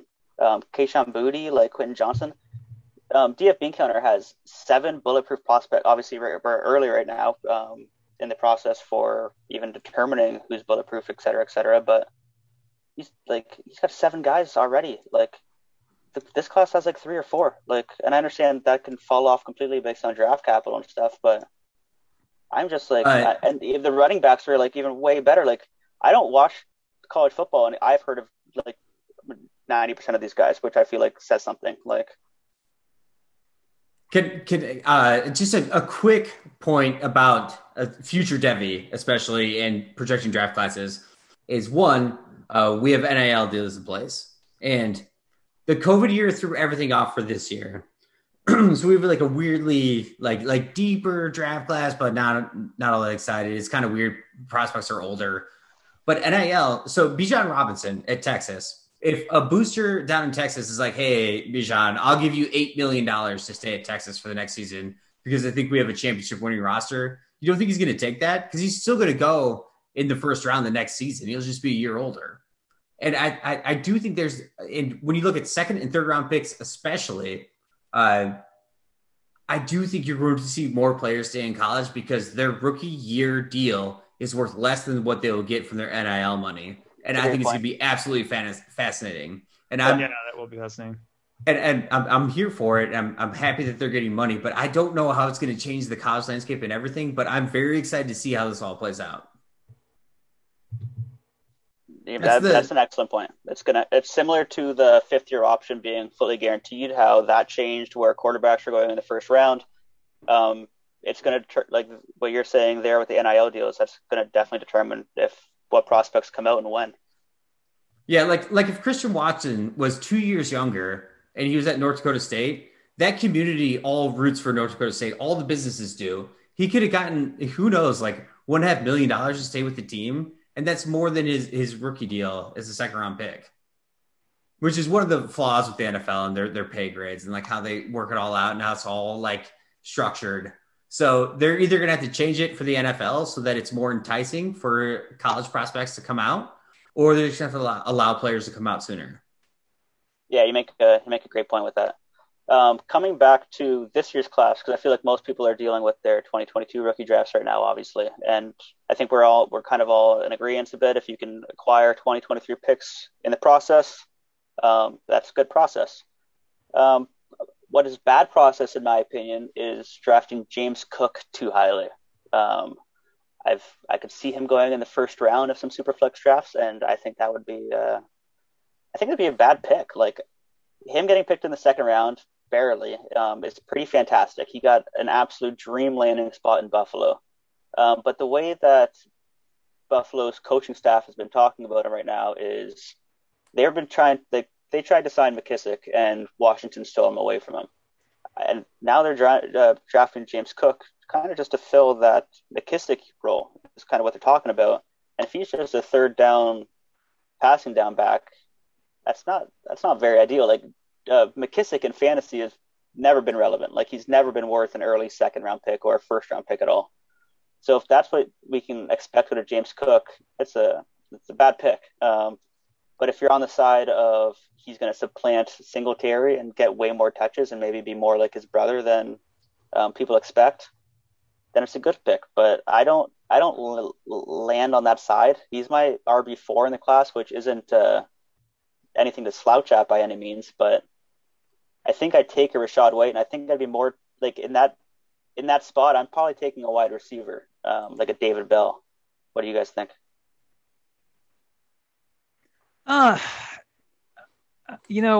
It's tough for me, Jake, because, I'm kind of team running back, and I think it's a more valuable position. I think he makes some good points. So I don't know. I don't know how often I'll have the opportunity, but I think you could be right about Cook. I think that he could be like, not exactly like Trey Sermon, but I think there was hope that Trey Sermon was going to, look at the backfield, going to step into this role, take over. I think it's a good comparison. Yeah. And I think, I definitely don't think you could draft James Cook and think, okay, this is a guy I could put in my RB2 or flex spot. I just think there are some question marks. Just like there are with White. I mean, White was not highly recruited at all out of high school. He's 23 years old. And he's going to Tampa. He'll be the running back too. He might get the opportunity, but yeah, once again with this running back class after Hall and Walker, there's a lot of handcuffy type of guys, aren't there? And they can be valuable. They can win you a championship if they get the opportunity at the right time. No doubt about it. But I see what you're saying. I don't know that I pass on Cook for some of the wide receivers you have ahead of him, but I think you make a strong argument that might be the right play. Like, I don't know how often Josh Allen is going to be looking to pass it to the running back instead of holding it. They also just drafted Shakir, who plays a similar role. They have Isaiah McKenzie. They assigned James Crowder, who's like a slot receiver. Like, if he's the passing down role for Buffalo, I don't even know how big that role is. So one, the offensive coordinator left, right, to be the head coach of the Giants. And so that offense will change a little bit overall when it's moving forward with the Bills. It definitely won't be the exact same. And if it's close, we still got to project that like this is the best running back they've had in that backfield for a long time. And it pains me because Duke Johnson signed with the Buffalo Bills. And I want the next Duke Johnson breakout season or games. And I missed out on him last year because I missed the playoffs in a couple leagues where I had him. But anyway, long story short, I do think with pedigree and where James Cook was in Georgia, that's a whole running back mismatch. Like he's competing against Zamir White, who's a year older than him. Much bigger, much more athletic, fits much more the college scheme, but he was still able to be the pass catching running back out of that elite national championship winning offense. So when it comes to James Cook, I do like this landing spot, and I will go with Matt Waldman says he fits really well into their scheme. It is the biggest riser after the draft. Second round draft capital to the Buffalo Bills. Was it Brandon Beane? Is actually a really great GM and really intelligent and a very fun interview to listen to. And so I'm in favor of moving him up. In a single quarterback league, I was thinking about taking him 107 just recently, and I passed, and I almost kind of regret it, but I don't know. I feel like I'm trying to project how intelligent I am about looking at all this stuff versus just the consensus. So I went with Jameson Williams. 107 is expensive. Like that opportunity cost, you could be like not in this year's class though. That's the thing is if you can't trade out and you have to stick and pick. I don't know. I struggled with it quite a bit. I think that's a tough spot to be at like that mid to late first round and trying to do something with that. I'm not saying it's impossible, but I think it's hard to get a 2023 pick or picks. I think it's hard to get like a younger player. I think it's hard to trade back. Because I mean, like, is there anyone's that excited about in that range? Like, I'm going to trade up to the 107 and grab my guy. I just don't think. I think a lot of people look at that and they're like, there are a lot of guys that will fall to me at the 111, 112 that I'll be happy with. So I'm not gonna. I think it's a tough spot to be in. I think James Cook is a very talented player with very little tread on his tires for a running back, and fell into one of the best offenses he could have, and his upside to me is tremendous. I don't want to oversell it. Thus is why I took Jameson Williams. But I'm sad that he's like when I made that pick, I was sad afterwards that I didn't get him. Like it's too bad you couldn't have traded back, picked up a 2023 second in the process, and then maybe got him at like early second. And if you didn't, you didn't. You know what I mean? Like, no, he went 108. I had picks really? after it. I'm shocked by that. And I think it's the right pick in this draft. Honestly, I think. The thing about like I still think Jameson Williams has elite upside, which is why I ended up taking that. But I have seven wide receivers that want more. Yeah. I also think there is something to buy into for the pedigree of having an older brother in the league, and he can call him and ask him about anything. They're in different conferences. Like it's they got drafted in the same round, but like different like pedigree of prospect is like night and day in my opinion. Dalvin Cook was one of the most elite college producers of all time. That's what I'm saying. Like it's crazy they were drafted in the same round. But he wasn't at Georgia. Georgia had Zamir White, who was like 30 years old, running in his peak performance running back role. And they also had several 5-star recruits behind him. So I actually don't mind that he doesn't have that. But it's he's not like he's not a Swift level, like I think like elite level, but he might be 92% of it. Fair. Do you guys have like a favorite sleeper in the class or anything like that, or a truther? Christian Watson. No, I'm just kidding. Who's your or not even a sleeper? Like who's just your favorite guy? Like stud or not? Like doesn't matter if he's a stud. Favorite guy in the class. Other than Breece Hall. So Tyler Goodson landed with the Green Bay Packers as their potential third string running back. God bless the Hawkeyes. I didn't even rank Tyler Goodson. Undrafted free agent. He has big enough hands. He is good enough explosive. He does need to. His decision making needs to get quite a bit better. But hopefully that offense does a lot of good things for him.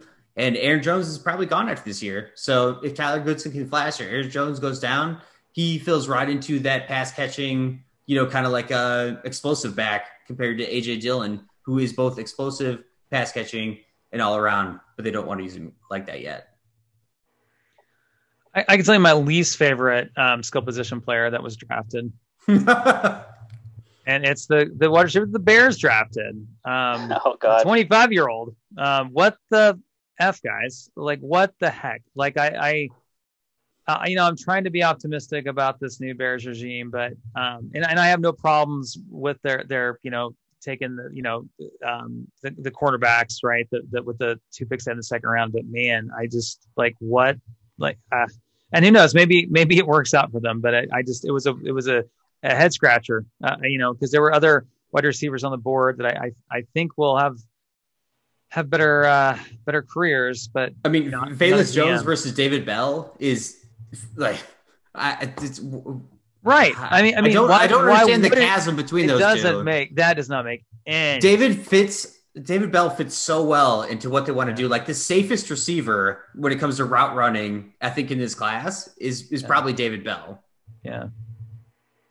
David Bell would have been great. Jalen Tolbert I would have been fine with. Also went was an option for the Bears there, and that was the worst pick for me. And so I mean he's certainly going to be like a freebie in your rookie drafts, because I mean maybe when people like go through all the names that they know and get desperate, like, he was drafted in the 3rd round, I'll take him. But I mean it's pretty can I say that this year's draft for the Vikings bodes very well for Amir Smith-Marset? Basically, I suppose it does, and like his opportunity is boundless. I love it. We've been big Amir Smith-Marset's truthers on this podcast. I mean, he's on all my Will teams. And I, same with me. So I think we own him everywhere. I don't think if we're in the same league, Jake, you don't own him. I might want to like bet otherwise, but you're probably not wrong. No, that's totally fair. I think I've already made you guys aware of it, but my number one guy, not really even that close in this class, is Mr. Jelani Woods, tight end drafted by the Colts. Yeah. I don't know if you guys know much about this guy, but like absolute freak athlete, just absolute freak. Guy's like 6'7". I watched a YouTube today, and I watch it every year. The Colts and other teams, they just kind of do a background on their draft process and this kind of off season as a whole. And a few times they had their scouts were talking, and he quoted as, "I haven't seen a player that size that good." The Math Bomb on Twitter, Kent, I can't remember his last name, Kent something. The Math Bomb on Twitter gave him a perfect 10 RAS score, which is pretty much just simple context for player metrics. It's just their relative athletic score is what it stands for. But he was a perfect 10 out of every tight end they've ever had, Johnny Woods is number one. Like, he is the freakiest of the freaks of athletes. He got day 2 draft capital, and he went to the Colts, who know how to use these guys, who look for these kind of out of the box tool sets. They have Mo Alley Cox, and he's just kind of like a bigger, badder younger Mo Alley Cox, and I couldn't be more excited about it. I think he has a floor of who is the Jacob Harris type of guy Kyle Pitts for the Rams. Well, I'm talking floor.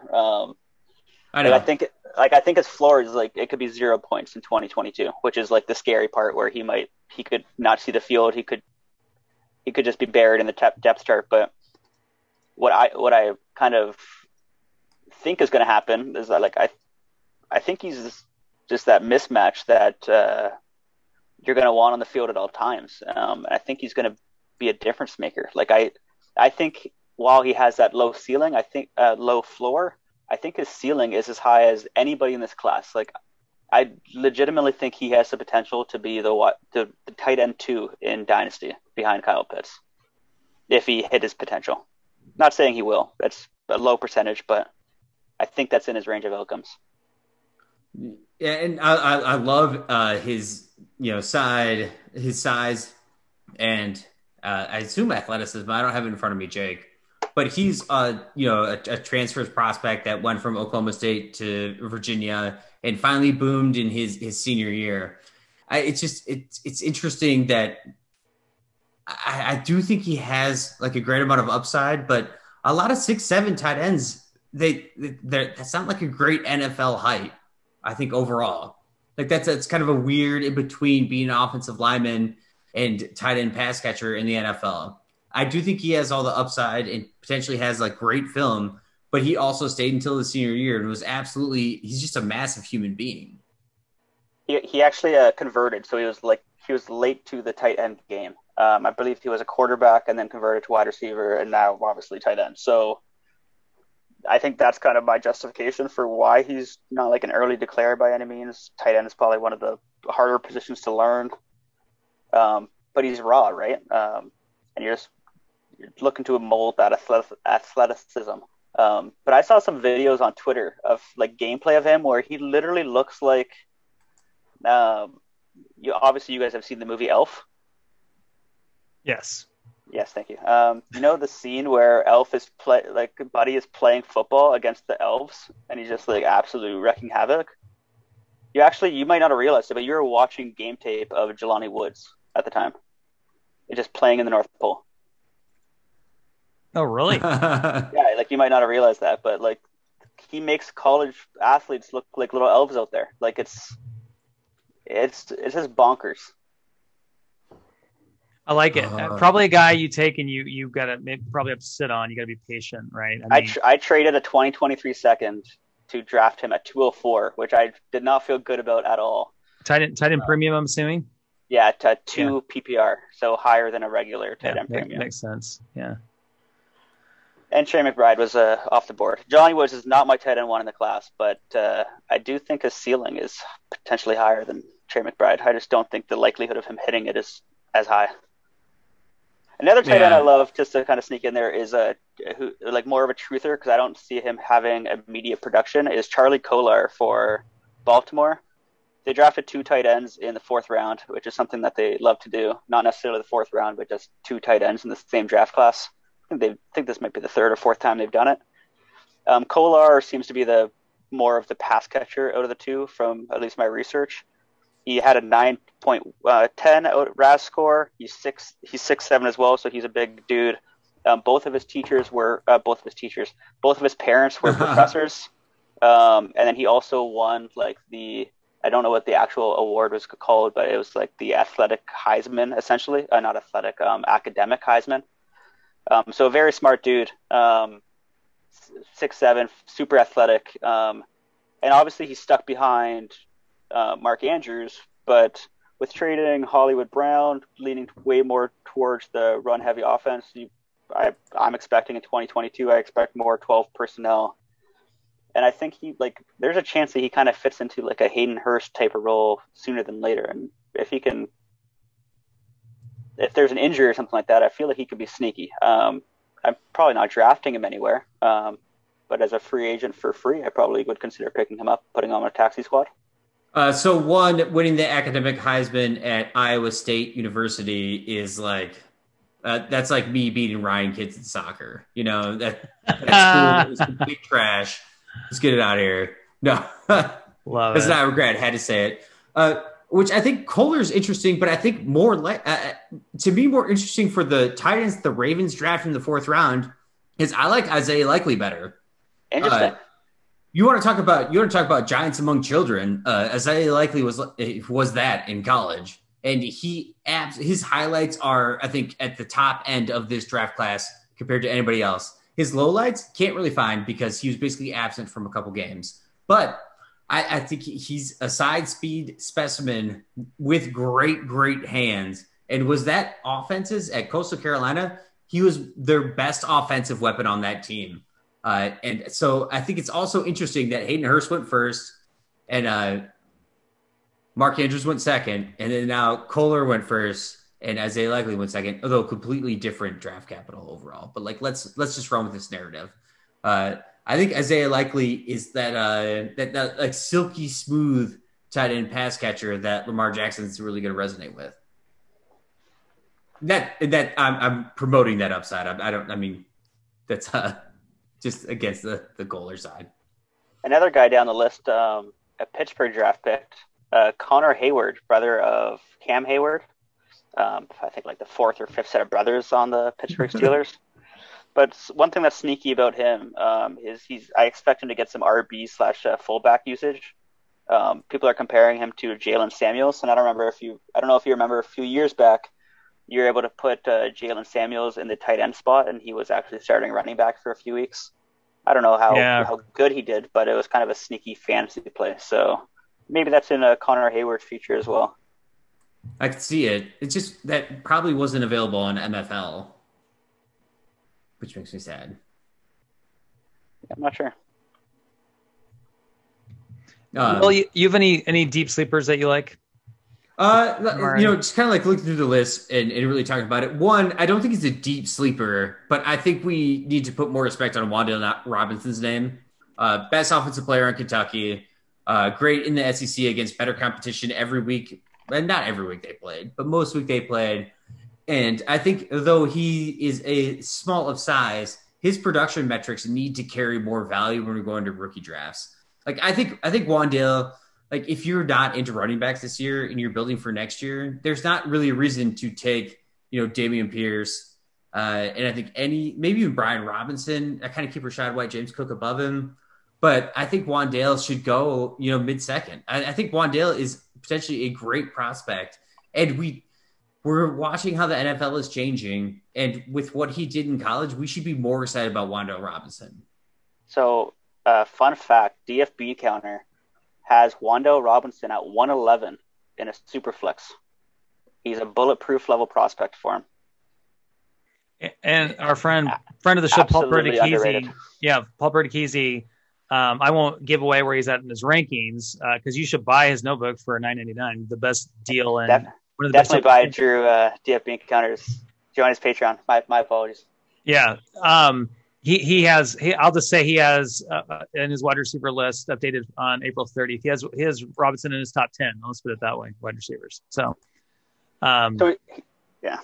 So some guys we respect like him and where you can get him right now, I think he's a good deal. One move that I was able to make is I actually traded Laviska Shenault for the 212, which I then picked Wan'Dale Robinson. Nice. Yeah, I think the Giants' offense is going to be drastically different moving into this year. The complete rebuild, it might go terribly, but I think that you have some decent high upside picks going into that. Like Alec Pierce. I'm not all that excited about Alec Pierce. John Mechie, Houston, I'm not all excited. Even Jalen. Me neither. Dallas, and all. It's hard to really find a great sleeper. I think the lowest ranked player, Jake, in your rankings that I would like to draft higher would just be Isaiah Spiller. That's the biggest jump for me. And then outside of that, it's I don't know. These are all kind of just roll the dice. Yeah, for sure. Guys, go ahead, Jake. One guy who's a little sneaky for me. I know I've never seen him play. I know nothing of his performance metrics, anything like that. But Snoop Connor, drafted by Jacksonville in the 5th round, running back, 21, well, it's going to be 22 years old. I don't know if you guys remember, Etienne missed all last season. I have to assume this is kind of a vote of confidence in his health if they've only acquired Snoop Connor at running back in this offseason. Like, that's the only acquisition I can think of. I don't know if you guys also remember, but James Robinson tore his Achilles near the end of the year. Like, so he's not going to be back. He's gonna miss, I would say, majority of the year. Like, I don't think he might recover as quick as Akers did, but like, there's no guarantee he's even good when he comes back. So you have ETN recovering from injury, and then who? You got like Raquel Armstead, who almost died of COVID. I can't even think who's after that. Like, I think he is a quality dart throw for someone who's probably going in the 5th round of your rookie picks, if not undrafted. Yeah, and he's a solid, he's not super fast, but not horrible. 4.59, fast enough. 5'10", 220, so decent size. Yeah, I like the call there, Jake. I think that he is, he's like a replaceable level guy, but as you talked about opportunity, he's got a couple of guys ahead of him on the depth chart. I mean, he's their RB3 on the depth chart, and he's a couple of guys ahead of him that have some injuries they're dealing with. So I think it's a good name to mention. I got one more before we sign off here. A little arbitrage play from Christian Watson we've mentioned is Romeo Doubs, Green Bay drafted in the 4th round. If Christian Watson is a coin flip level prospect, that coin could easily flip negative for him, and who knows if the hit rate of Doubs is not going to be like a sure thing. Far from it, but there's a range of outcomes where he is the better wide receiver here, and the cost difference is pretty dramatic. He's free, so it might be worth throwing a stab, tossing him on your taxi squad, because that Green Bay depth chart is pretty abysmal. It's pretty wide open, and they're going to be a high-powered offense. Yeah, so it goes Sammy Watkins. No, Ryan and I actually talked about Romeo Doubs. I don't know. It was probably like, what, 3 months ago. I feel like it was a while, because I was going through wide receiver rankings and kind of draft profiles and who I liked. And we did talk about Romeo Doubs coming out of Nevada with Carson Strong. That connection seemed like it really boosted him up in the draft, and I'm happy he went 4th round. And so, Jake, I think that's a great sleeper pick. Again, like, completely free. When you're getting this part of the draft, though, like, if I don't know if we're going to take a Romeo Doubs versus later drafted running back. Yeah, that's a big thing this year. Is like the wide receiver is so top heavy until like a point, and then we should just go like full on dart throw running back, because we're seeing how this works in the NFL. Yeah. But if he's a free agent, you don't have the cost of a draft pick, right? So that's kind of my thought process. Right. Or if you're one of those deep leagues where, all of the running backs, Jake's got 20 of them listed here. All of those running backs are gone, because if you're in a really deep league, there's 5 rounds. That could happen if people are running back crazy. So, if you're looking at the board, you could do worse, right? So yeah, like if the Ravens go full 2021, Tyler Batty might be a 1st round pick this year. If all the running backs get I also same thing with Batty or just Snoop Connor, pretty much, right? Like Dobbins and Edwards coming back from serious injuries. Not much after that. It's worth a dart throw. Yeah, and like Hassan Haskins might be like 70%. Yeah. It's also it's a really good class for dart throw RBs. I'm going to be fascinated to see how the Cleveland backfield really shakes out, because we have to have some movement, right? I think if Kareem Hunt was going to get traded, he would have already. I don't know, but what's his can he get cut like post June 1? I think. I mean, why would they cut him? Like at this point? Yeah, I agree. They have money. Like, right. I know that they spend an astronomical amount on Watson, but especially with Chubb, like with his injury history and his Hunt's a free agent at the end of next year, and he's only costing like $6 million. Yeah. Yeah. Also, Demetric Felton now is listed as a wide receiver on their depth chart. That's kind of a fun little ad in the offseason. He had like one flash play last year. He was a 4th round pick. Well, guys, we should probably wrap it up. I'm fading. So you guys keep going, but what we have any final thoughts? Final thought? Yeah, I think we're all fading. 2-minute warning. Yeah, 2-minute warning. Let's do the 2-minute warning. Who would like to go first? Quick heads up on ESPN. It says Carroll doesn't see the Seahawks trading for a QB. That means 100% the Seahawks are trading for a QB. Go ahead and buy your Baker Mayfield shares now. Yeah, makes sense.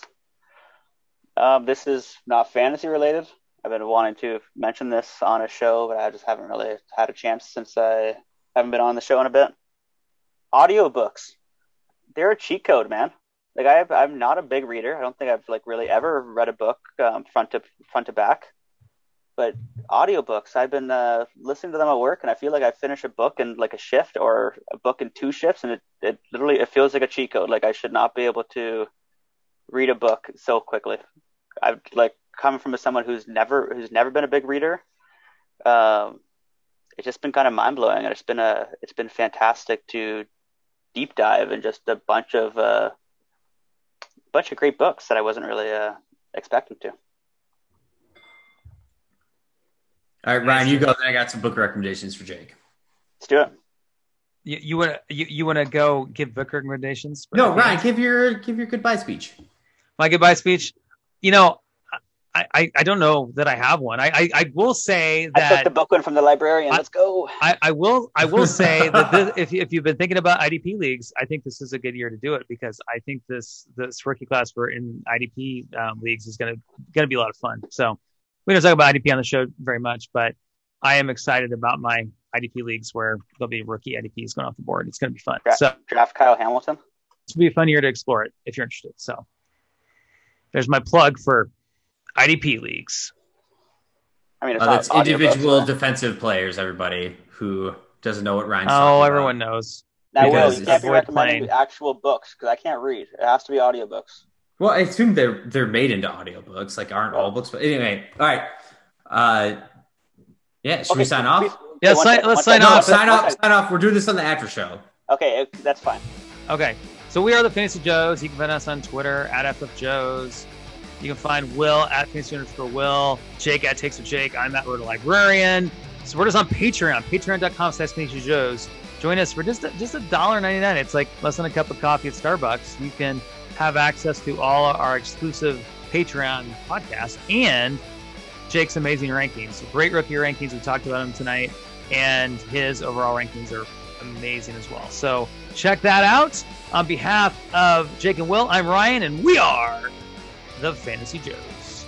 Ooh, yeah. Best ending ever. Smooth AF. Yeah. Fuck Audible. Get a library card. I didn't realize you could do audiobooks with an online library card. That's the coolest thing ever. So all of this is free too. Oh man. When you run out of podcasts and all of a sudden you just a whole new world.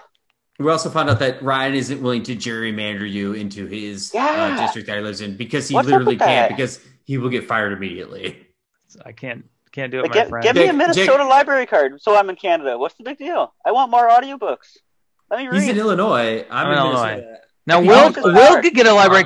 He should get his library card and share it with you. Will probably has no problem with that. But Jake, if you're not going to read books, you even need a card, man. You guys know that having fun isn't hard when you have a library card. That's right. The more you know. I love it, Jake. I love plugging the library. But seriously, there's so many things you can do with. Another thing I'll mention. There's most libraries have this thing called. What's the service? Is it like Hoopla or Overdrive? Where are you getting your Libby? Libby, yeah, Libby is Overdrive. So there's also something called Hoopla, which also has audiobooks that you might want to check out. And the cool thing about Hoopla, Will, is that it has a lot of albums, like most music. And I know most people stream and they've got Amazon Music or something like that. But if you don't and you want to, check out some albums, Hoopla is free from your library as well. It's a great source for that. Huh. Because we did just audiobooks when we were driving around Europe and listened to Outlander, which is, I don't know, not my favorite series. But Patrick Rothfuss is the author, and it's called The Name of the Wind and A Wise Man's Fear. Jake, they're two of the most intriguing books I've ever read. but it's almost like Game of Thrones style, where the third book hasn't been out for like 7 or 8 years. But the first two, and you might have to listen to them twice, like each, but they are really well written. The story is completely like enthralling, and you get like emotionally invested in it. And I'm gonna stop you, Will. It's great. I'm not gonna listen to this. I should have started with this. I'm a big nonfiction guy. I'd rather just I want something that could I could improve off of, you know what I mean? Or that I could get educated type of thing. That I could learn something. Okay. That's kind of what I'm not saying that they're probably fantastic books. I'm just saying that's kind of just been more the books that I've been reading, or sports books, like a documentary or biography type of thing. So still nonfiction, but I'm saying, man, opening your mind with a fiction book is absolutely incredible. Jake, I used to be similar with the nonfiction reading, and that's what I'd read. But once you start to get into the other, I don't know, worlds and imagination, it's I'm just not there yet. I hear you. You're definitely not wrong. It's different, but it also, I've met, I say this in the nice way possible, I've met enough horrible people that say they only read nonfiction that to take that as a future business ideal for me and where I am in my career, it actually is a huge red flag to me when somebody says that to me in an interview. All right, well, I went from not reading at all, so I'm taking. No. I just want to say my perspective. You do you. This is what you really enjoy. I don't care. But it's just funny. I wanted to have a discussion about it. I'm not yelling at you. I'm sorry. Oh, I feel you're yelling at me. No. Hey, Jake, have you read The Dynasty by Jeff Benedict about the Patriots dynasty? No. Yeah, that's a is good. Is it an audiobook? I don't know, but it is a. I did listen to the one about the Houston Astros. Oh yeah. Their rebuild was really good. They didn't mention any of the cheating scandal. I listened. The author did a 10-part podcast on the cheating scandal after the fact, because he released his book and the cheating scandal came out a few months after, and he missed it. So, but that was really good. The score takes care of itself, which is Walsh. Yeah. There's a book about the Tampa Bay Rays, the extra 2%, how Wall Street strategies took a major league team from worst to first, which is good. That's got to be similar to the Astros one, but that's probably. But I mean, and this book is older. I think this came out 10 years ago or something. But that's also a good, if you're looking for sports books and something like that team building, that's a good book. I listened to How to Win Friends and Influence People, and it's probably one of the best listens. That's a good listen. I've actually put it on hold again so I can listen to it again. Is the only strategy in that book is to start a podcast and then yell at each other? Yeah, pretty much. Over hours of time. On my holds, I have you talk to most. The Art of War and Never Split the Difference. So I'm hoping to bring that to a fantasy league near you. For also sports books, outside of the mainstream, The Secret Race by Tyler Hamilton. It's a cycling book, but it really documents the whole doping scandal back with cycling and Lance Armstrong. And Tyler Hamilton was another American. His stories is very fascinating, and the Ghost Rider that did it with him, it's really well written and talks about him eating too many cookies in front of their race, their basically their head coach, and getting yelled at and stuff like that. Another one is A Dog in a Hat, who talks about a guy before that going into the world of racing over in Europe when people were just racing because they could get access to drugs, and it's again fascinating. Wow, I love stuff like that. I've seen I've listened to all the 30 for 30 podcasts. I've watched I want to say 95% of the 30 for 30s. Most of the football lives I've tried to watch. I love those documentary type of stuff, especially sports. I think The Secret Race would be more intriguing than A Dog in a Hat if you're not into bike racing. Because A Dog in a Hat is this kid goes over when he's 18 to Belgium, and the first thing he does when he lands on a plane, he goes and gets put on a doctor's table, and the doctor measures his body fat, and it's okay, you're going to be this kind of racer. Literally takes a pincer. You're talking about cyclists who have under 2% body fat. And he probably had 1.5. He's all right, you're never be you're never be a Tour de France champion. You're going to be a classics guy. And just the absurdity of it all. It's just a kid going over there. No, sweet. I will send these on the group chat so I can won't. Yeah, well, those books sound good about the cycling books.